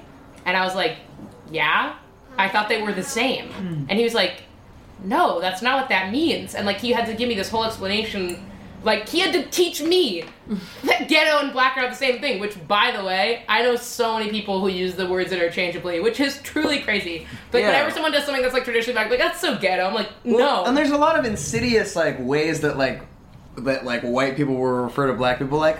You're so sassy. Or just like, oh... That's so hood. Yeah, so hood, or like, oh, it's more of like... Oh, shit. It's more of a street... thing that we're going for with urban. People all the time. When I was in high school, I remember one of my friends said, "Oh yeah, you're like the sassy black friend," and I was like, "What? Yeah. When was I cast in this role?"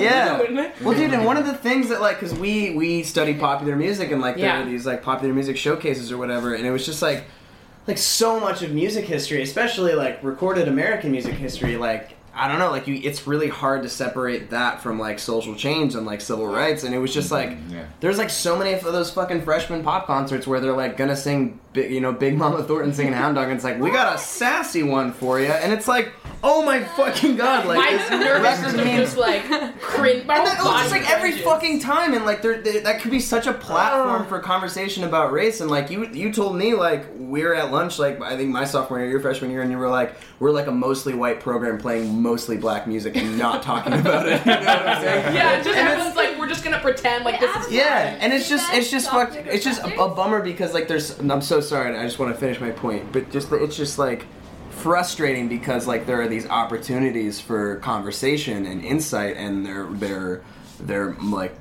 and I think it's ultimately laziness and just like you not wanting to make the effort, but it's just really frustrating when you get to that shortcut in your mind and just like, ooh, here's some sass for you. You want to sass? Oh man. Anyway, sorry, what were you gonna say, Viddy? I was asking you something. Have you ever addressed that with your professors? Honestly, no. Andy has this year. Oh, really? A little bit more. Yes, Andy. Little So bit. Well, there's proud. like just like a lot more black people in the new grade. He's the Andy is the professor freshman that- pop performance professor. Yeah, okay, so first of all, they're getting way better at diversity. Like, my class has 4 black people. I don't know, your class has 1? 2? 2. Celeste and Jaron. And then my class has 4, and your class has like 8 or something. Like, they're getting a lot better at making the program more diverse. And they which is showed great. the Rodney King, the LA Riot documentary last year. Last year we watched the documentary, which is called Inform Uprising? something. Something like that. And it was about the LA riots and like how hip hop played a role. And we had a conversation about race for like the first time in that context for like a half an hour, which was awesome. It was really, really great. With like 200 people in the room. It was and it was pretty productive.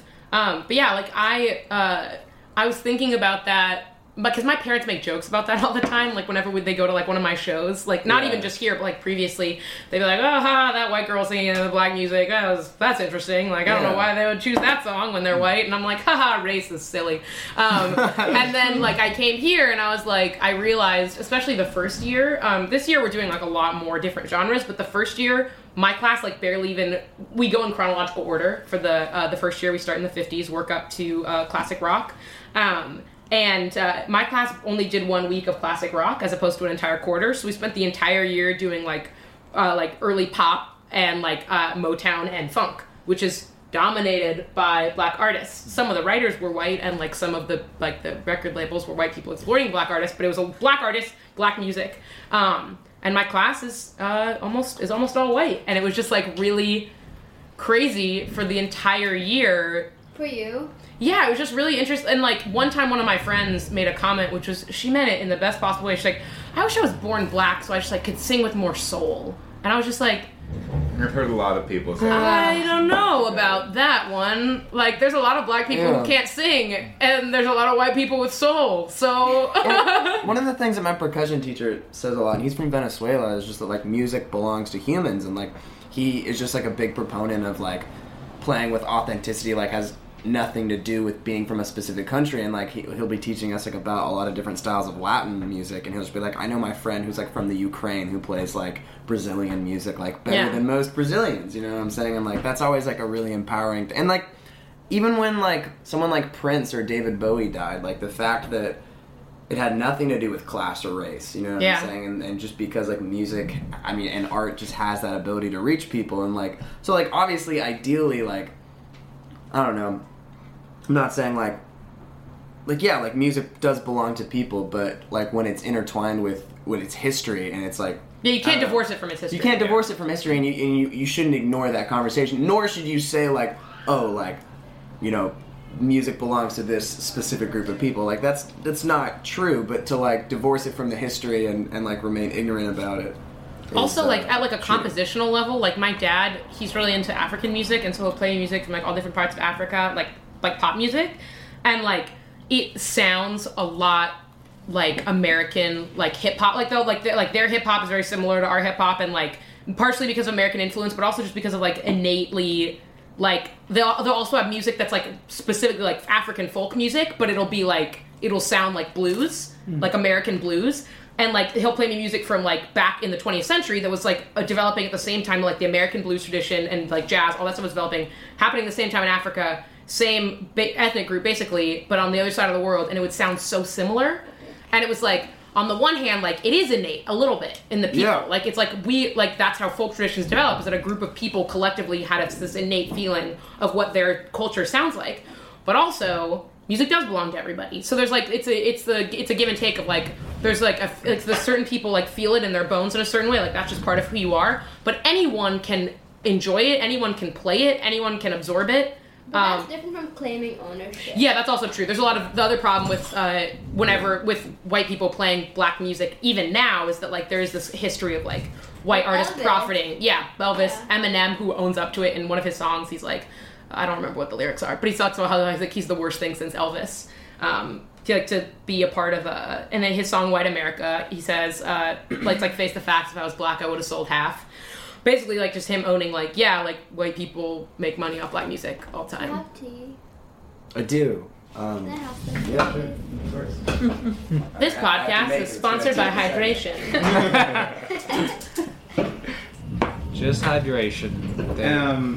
What's the name of the place that you got it?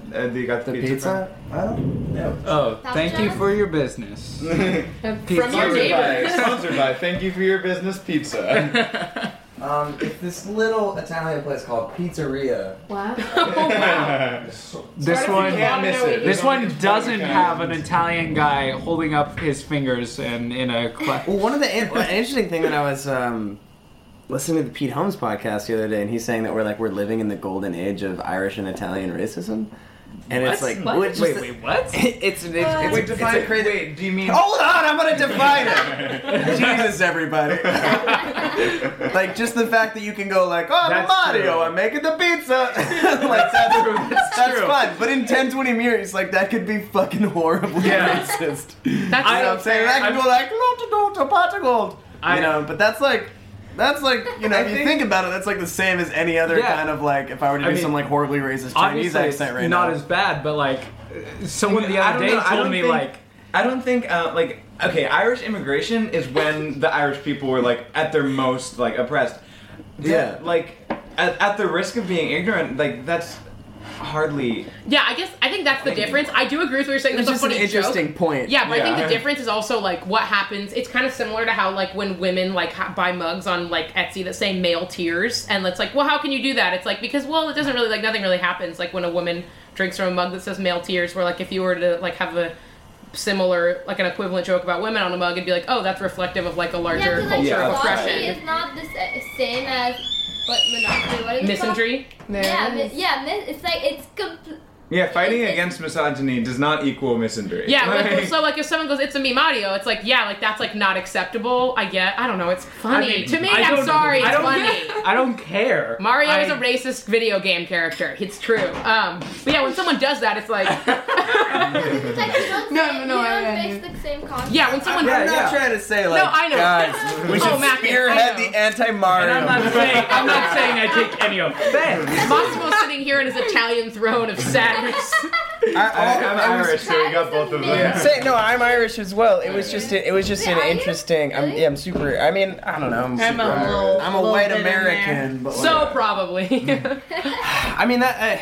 Anyways. No, my but yeah, no, point- I understand. I understand what you're saying. Yeah, well, Yeah. and another like I was reading this Chuck Klosterman book, and he was talking about like like who's gonna be the next Kafka, like a writer What like does that mean? Kafka, Like Franz the- Kafka. like a writer Right. who was like he like wasn't recognized in his time, but like Okay. this in a subsequent generation, like he's like one of the greatest, most celebrated writers of all time. And he was talking about like I forget what he was saying, but he was just talking about like oppression and things like that, and like one of the points that he made is like one of the most oppressed groups of all time, and arguably the most oppressed group like in America is like Native Americans. You know what I'm saying? And like we just like never hear like there are no like prominent like Native American figures. You know what I'm saying? Like talk about people not having a voice. Like there's like no. There's I haven't no heard a voice at all. single. Like piece of like the only thing is this like this pipeline thing, you know, and it's just very interesting when like just talking about I don't know like there's so much like oppression and disenfranchisement there, but there's just like very little conversation about it, Yeah. and it's very interesting. Can I say something very nuanced? Do it. I was. No, we only like really just like polarized, pull quotes. It's something I've been thinking of and trying to like keep a check. Like it's it's really fucked up thing to do because language is also like very innate to our system and like how we think because like we speak much faster than like we think we do. Like words just like come like like just like it just comes out from your mouth and like you're not like placing each word in a sentence. But I've just been like reading stuff recently and it talks about like how language is actually what shapes our world instead of like the other way around. Like the world doesn't like shape our language shapes our world. So for example, like using like correct gender pronouns for people of different genders right now when you said there are no Native American leaders, that's like, for example, instead of saying why don't we hear about the Native American leaders as compared Right. to Correct. there are no Native American leaders. I've been trying to like keep it, just like caution my tongue or just like my brain when I know that I'm speaking on an issue. I don't know if I'm doing a good job or not, but like it's something that I keep in check of, because that again like shapes your world and shapes other people's world around you, because like as someone who's respected in your own peer group, if you say something, like we will all like make statements about, oh yeah, I just heard from a friend that this, and like all of us like said that, oh yeah, like my friend like told me this. So when we hear things from trusted sources, we just like accept it as fact, because there's like usually there's no reason to like doubt your friend who is like a respectable, trusty source. So we should like, when talking about serious issues or just issues which affect other people's lives, to make sure our language is correct. Yeah. Or it represents another person's reality. Yeah, honestly, I think I need to do that more. I think being a part of like multiple groups that are like having an identity that's like so at the intersection of like so many groups that are marginalized, like I honestly don't think about it as much as I should. I'm like, I kind of have free reign to say what I want because like I'm this or that, but like there's other groups like that are oppressed as well, and like I am in a position of power in certain ways that other groups are, that other people are not, and like I still need to be conscious of like the way that I use my language. But I mean, also like, I kind of do though, because like I write a lot. Like we just met today, but I have a blog and like I post like a lot of political stuff. Like it's primarily like about music because I'm a musician, but like I read a lot of political stuff too because I think about it a lot, and I try to make sure that the language is as like non-polarizing as possible, and not in like that I won't express my beliefs, but that in expressing a belief, it's like you can't argue, like it's like inarguable basically. Like you can't like deride what I'm saying. He's like, oh, but the way that you said it is offensive. It's like you may disagree with the content of what I'm saying, but you cannot disavow the way I'm saying it. That's like something that's really important to me in my writing. And that's like one of my biggest problems is, and the reason I like these podcasts are just like all unedited, and like it's just maybe like 2 hours of me being like, well, let me say this like 900 ways, and then you'll get the gist. You know what I'm saying? And I guess your point is that in that sort of just like sloppy, just like language that there's actually like that could actually be like it's not enough to just kind of get the idea across, and that like through the tact of it you're actually affecting what idea is getting across. Yeah. I'm into that, and I aspire to be more specific with my language. Deliberate. Boom. That's a nice Good word. It's so good to be deliberate with like everything. Like it's so easy to not be. Like I know we came here to talk about like politics, but just like as a human, like we waste so much time like because we're not being deliberate about how we spend it. Like we're not deliberate in the way that we speak. We're not deliberate in the relationships. We just fall into friendships and like even romantic relationships just because they're there. I hate That's being also deliberate. that's I like also, that. I think that's really magical too, because tonight wasn't deliberate at all, and I met That's all true. of you guys, and it's so great, and I feel so free, and I feel this place is like so safe to talk about these things, and like I think we needed that today. Like all of us needed that. Yeah, I do feel like lighter. Yeah, and just like to hear each other and to know that there's people listening and respecting you. So Me fist pumping is like agreeing, but I'm chewing and I can't Yeah. say For all of you who are keeping tabs on Yeah, playing the home. home game. Mac is really excited about his apartment being a safe space. The pizza is gone, except for the crusts Mackin is nibbling on. I was seriously considering guys. going for the crust. I was like, I can't eat a crust that No, someone you else. have to- I was also No, I thinking that. literally just wanted crust, and then I was like, I can't eat crust that someone else has eaten. That's crazy. Oh, I think I'm doing that right now. You know what? You guys all have to go. Yeah, I guess one thing that I've just been thinking about a lot today, and I've been kind of hinting around it, trying to get it out, but I don't know. Like, divisiveness is the enemy here, and that moving forward, like, the things that we do have, like, it's like it's like, I don't know, like love and caring about people and like and connecting even when it's like an uphill battle, and like I don't know, like that love can be a very fierce stance to take, you know, and that like It should be a priority over saying you're right, you're wrong. yeah, exactly, because like that like fear and hatred and divisiveness and isolation like doesn't lead to progress. And like one thing I was so struck by in like Obama's when he was talking about just like, you know, he called Trump and he like congratulated him, and he's like trying to do everything he can to make sure that like to like help, you know, and that we're all on the same team. And it's like it's really fucking hard to like love. Like, how do you love a racist? Someone with How so do you much love hate. a bigot? You know? I was explaining that I was telling this to Mackin earlier, and you'll like this, Jensen, because it's a Vonnegut quote. In one of his later novels, or it might have just been his memoir, or one of his memoirs, he said something along the lines of, "Jesus's command to love everyone is too hard.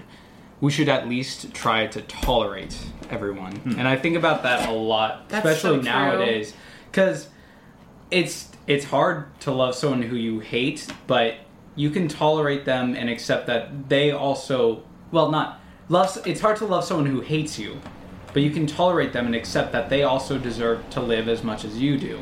That's And really true. That is the only way. That is the only way they'll learn to tolerate you with tolerance. You can't.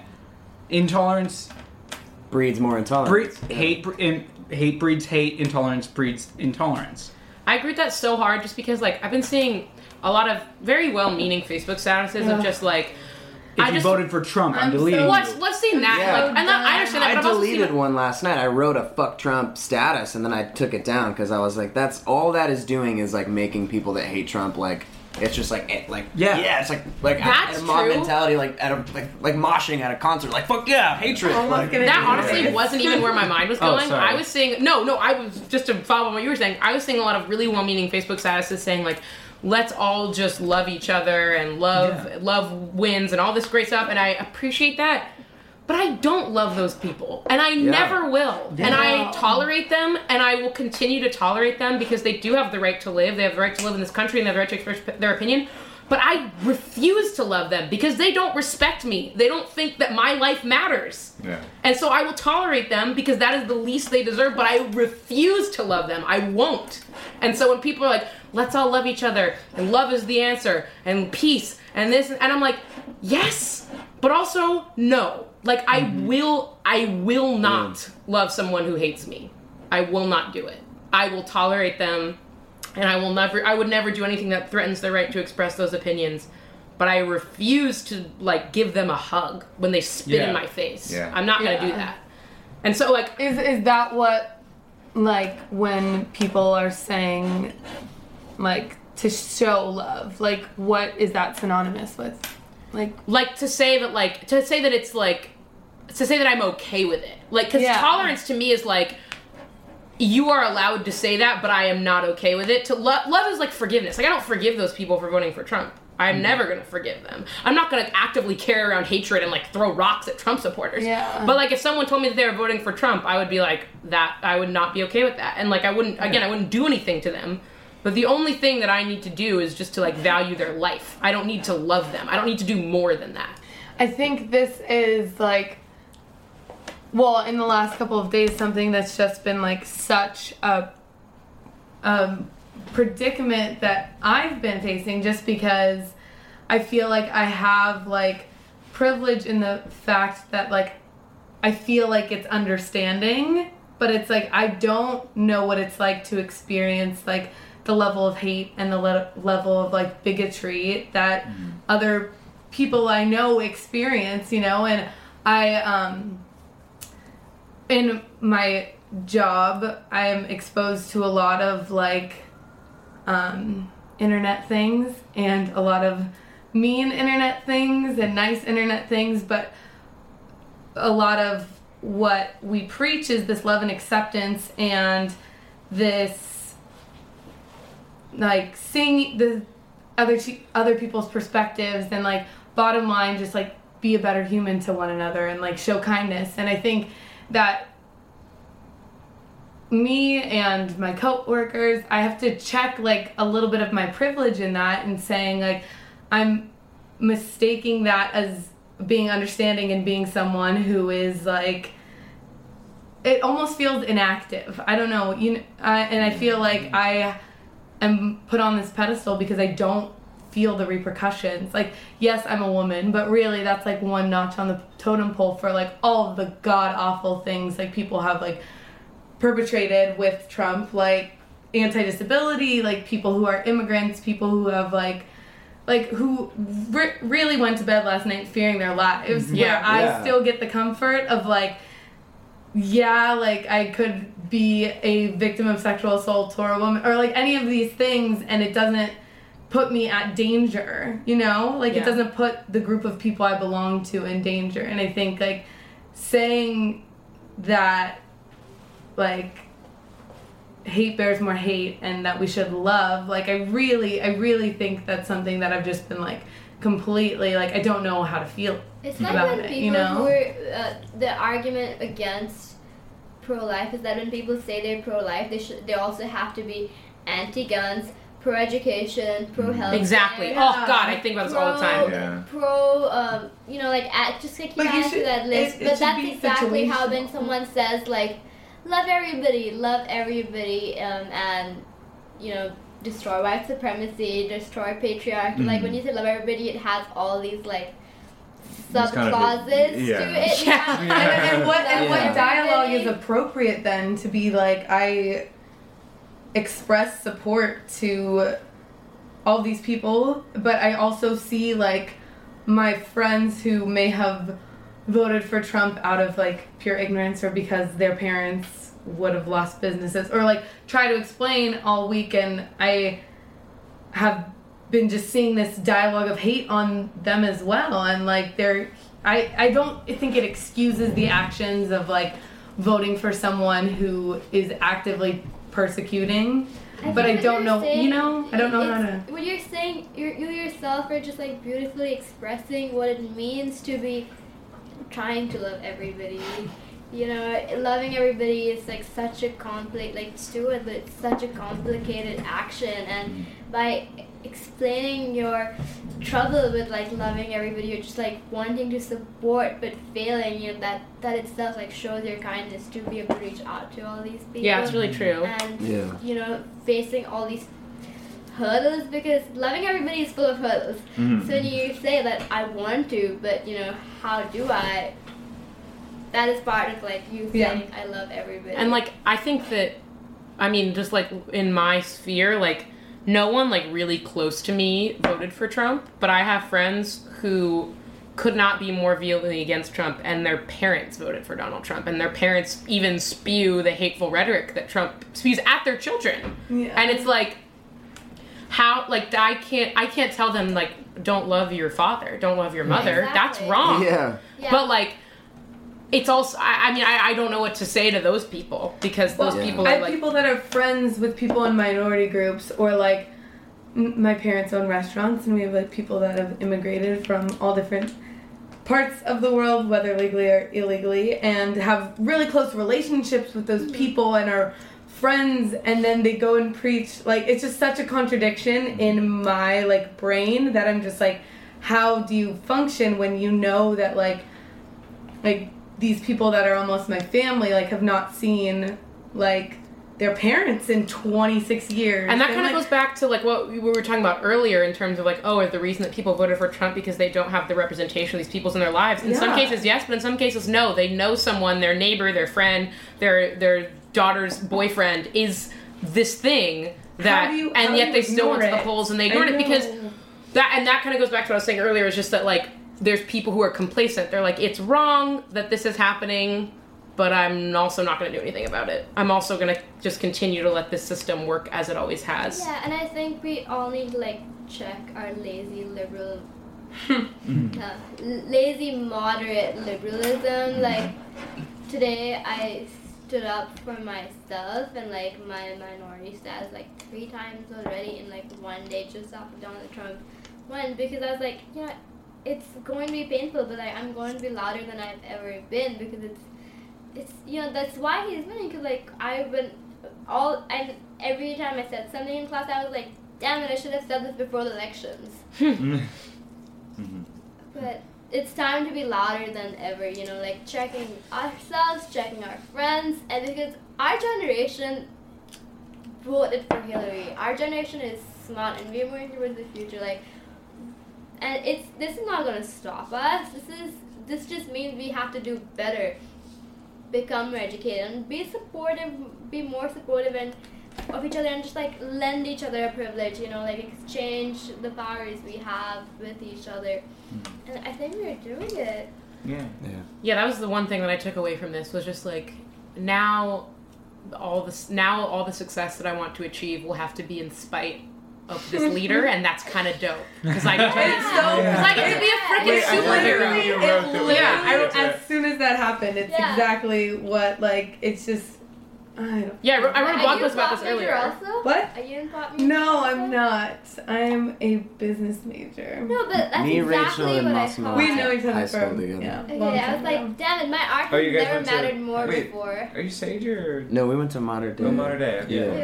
Where are you guys from? Orange County. Orange County. Okay. They're all from Orange County. I'm from Los Angeles. Orange. You're from Orange County? Yeah. Where? We went to the You same from middle LA? school, Huntington Oh. Beach. Yeah.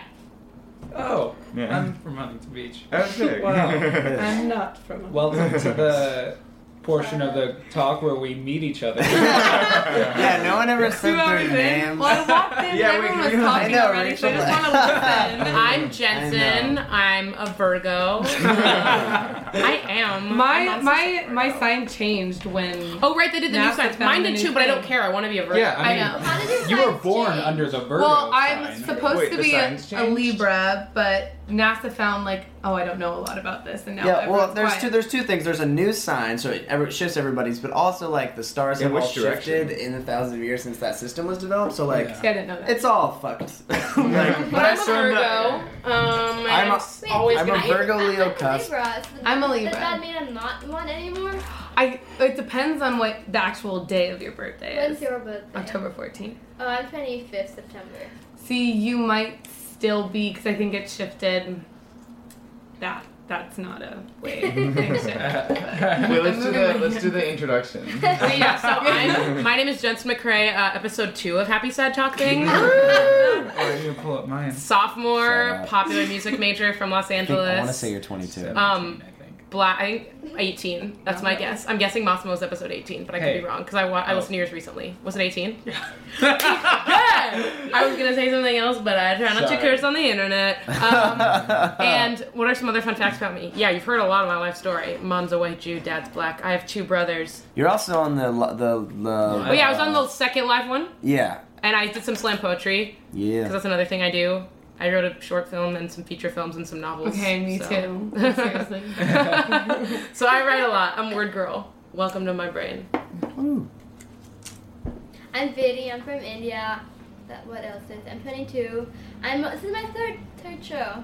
Woo! Yeah, heck yeah. Third show. Friendship forever. Massimo? I'm Massimo Napoli. Massimo, what's your name? Wait, can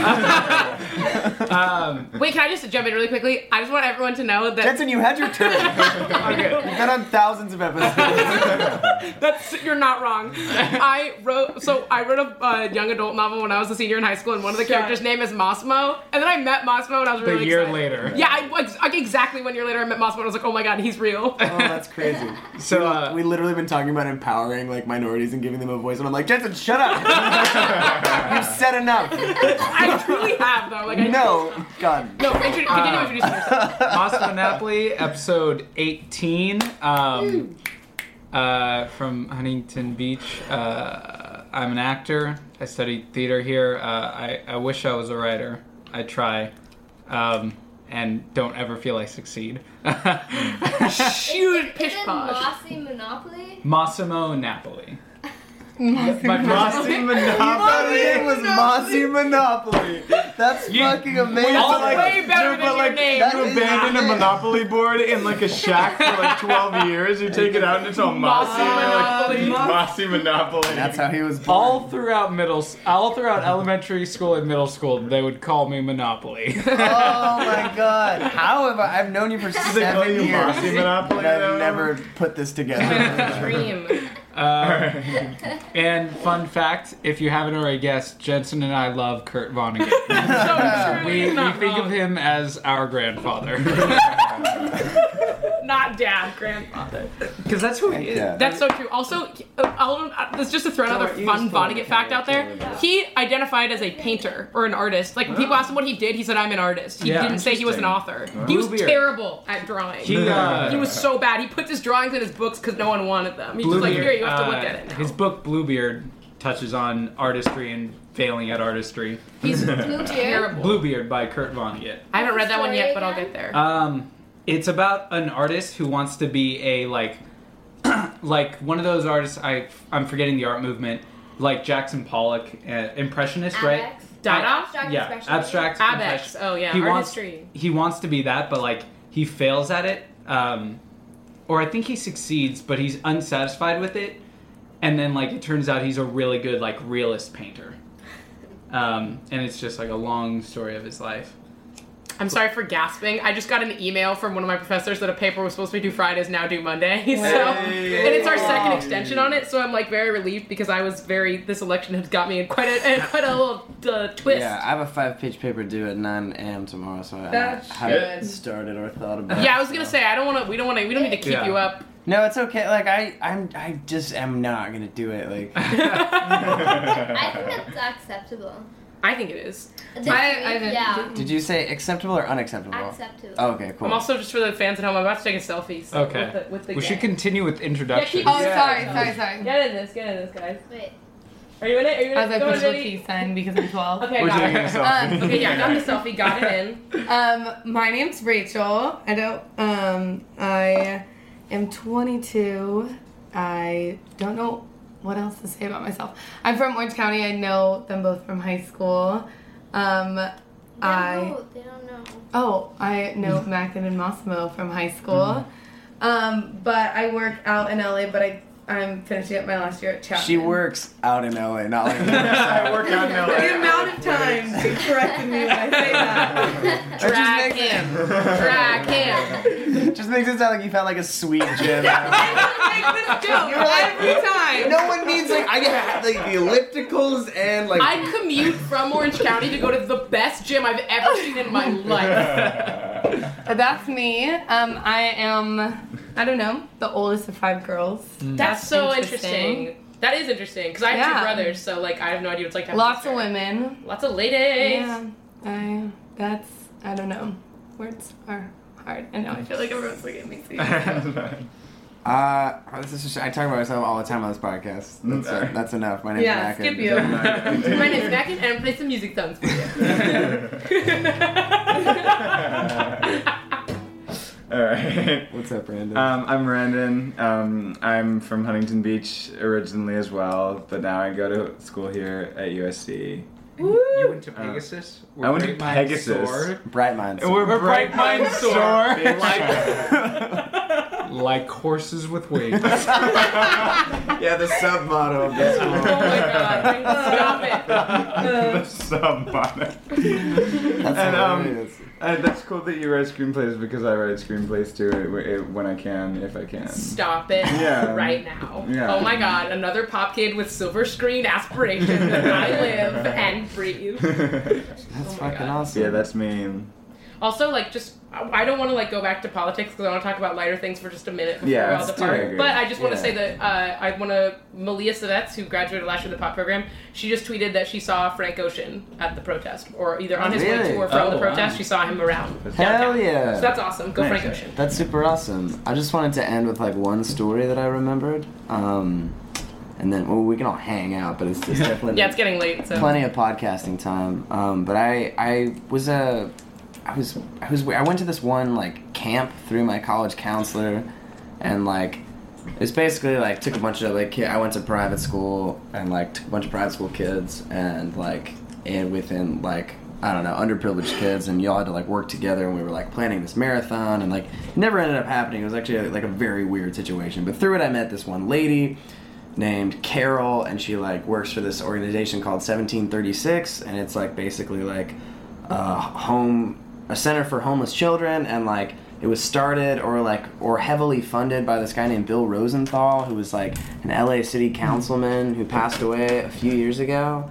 Or no, he passed away last year. And like he was gonna run for president, but like he like wanted to come out of the closet.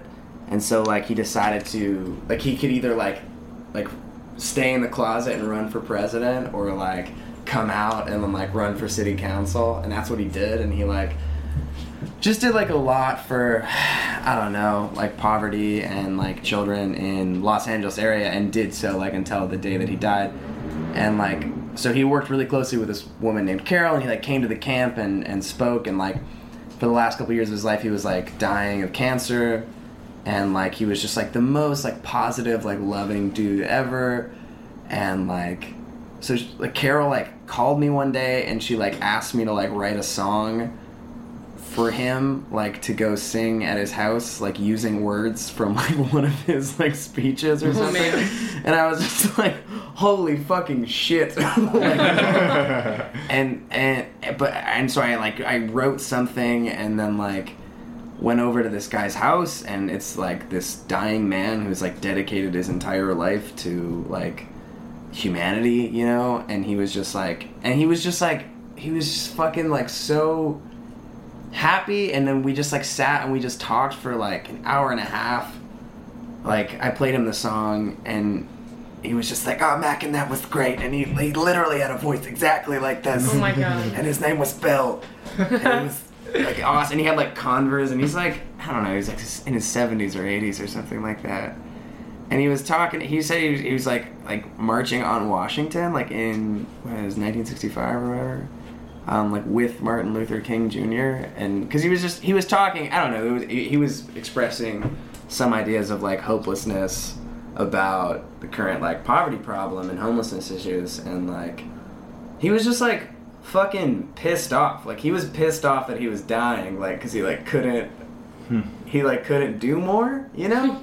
And it was but it was like beautiful, you know. It was like the most beautiful anger ever, and like it was a fucking bummer because I had the entire conversation recorded on my iPhone, like in the voice memos, and then like my phone like broke and I like lost like a couple years of voice memos that were all like diaries and like song ideas, but like the most like precious one was this like really long conversation about life with this guy Bill. But he was like on oxygen and he had like a nurse living there, and it was like a struggle for him to kind of like get up and down and all that stuff. But he was just telling me the story about like hanging out with Martin Luther King, like, and they were just like sitting down, and he was like, you know what, I was hanging out with Martin Luther King Jr. and he said, Mac, and I don't know if I can change the world, but it's worth it to try. And it was just like, I don't know, it was like the most impactful thing ever, you know. And even though I lost that recording, that's just like, I don't know, I forget that story sometimes, but Will you sing us a I don't know. song before we end? Do you guys want to sing a song with me? Yes. Yeah. What song? Do you guys know the song True Love Will Find You in the End by Daniel Johnston? No. No. Why does he Now sing it's like time for your hipster nonsense. Sing a song in which we like just sing with you. I can't Or think of any like something songs. we repeat after you. Oh my god. Jesus Christ. What's a song that everyone knows? I don't Yeah. even know what a song. Oh. Going to music school has made me completely impervious to knowing what songs Me people too. know. I truly have no idea. We could sing "You Ain't Nothing But a Hound Dog" because we all like played it a million times. Oh my god. No, I mean, I don't know. Songs are dumb. But, this song is like really easy. It's like 2 verses. Just sing to us. Yeah. Alright, I'm No, I sorry. want to sing along. It's Yeah, right? Like that. What do you want to sing? I'm so sorry. I want to sing with you. So like sing something and I'll sing it with you. Here, I'll sing a line and then you sing it back. Okay. And we'll do this whole song in like repeat.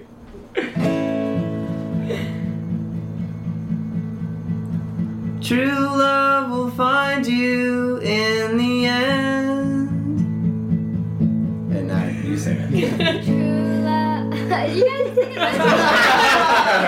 No, I won't tap out. True love will find you in the end. Yeah, The cheese. you'll find out just who's your friend. You'll find out just who's your friend. Don't be sad, I know you will. Don't be sad, I know you will. But don't give up until. But don't give up until. True love will find you in the end. True love will find you in the end. This is a promise with a catch. This is a promise with a catch. Only if you're looking will it find you. Only if you're looking will it find you. Don't be sad, I know you will. Don't be sad, I know you will. Oh shit, I skipped a line. Oh shit, I skipped a line. Oh fuck, this is a promise with a catch. This is a promise with a catch. Only if you're looking can it find you. Only if you're looking can it find you. 'Cause true love is searching too. 'Cause true love is searching too. But how can it recognize you unless you step out into the light? And don't be sad, I know you will. Don't be sad, I know you will. But don't give up until. Don't give up until. And then together. True love will find you in the end. Yay! Oh, there we go. Oh man, that was nice. Yeah, that's Hang it sweet. out, everybody. Cute. Hooray.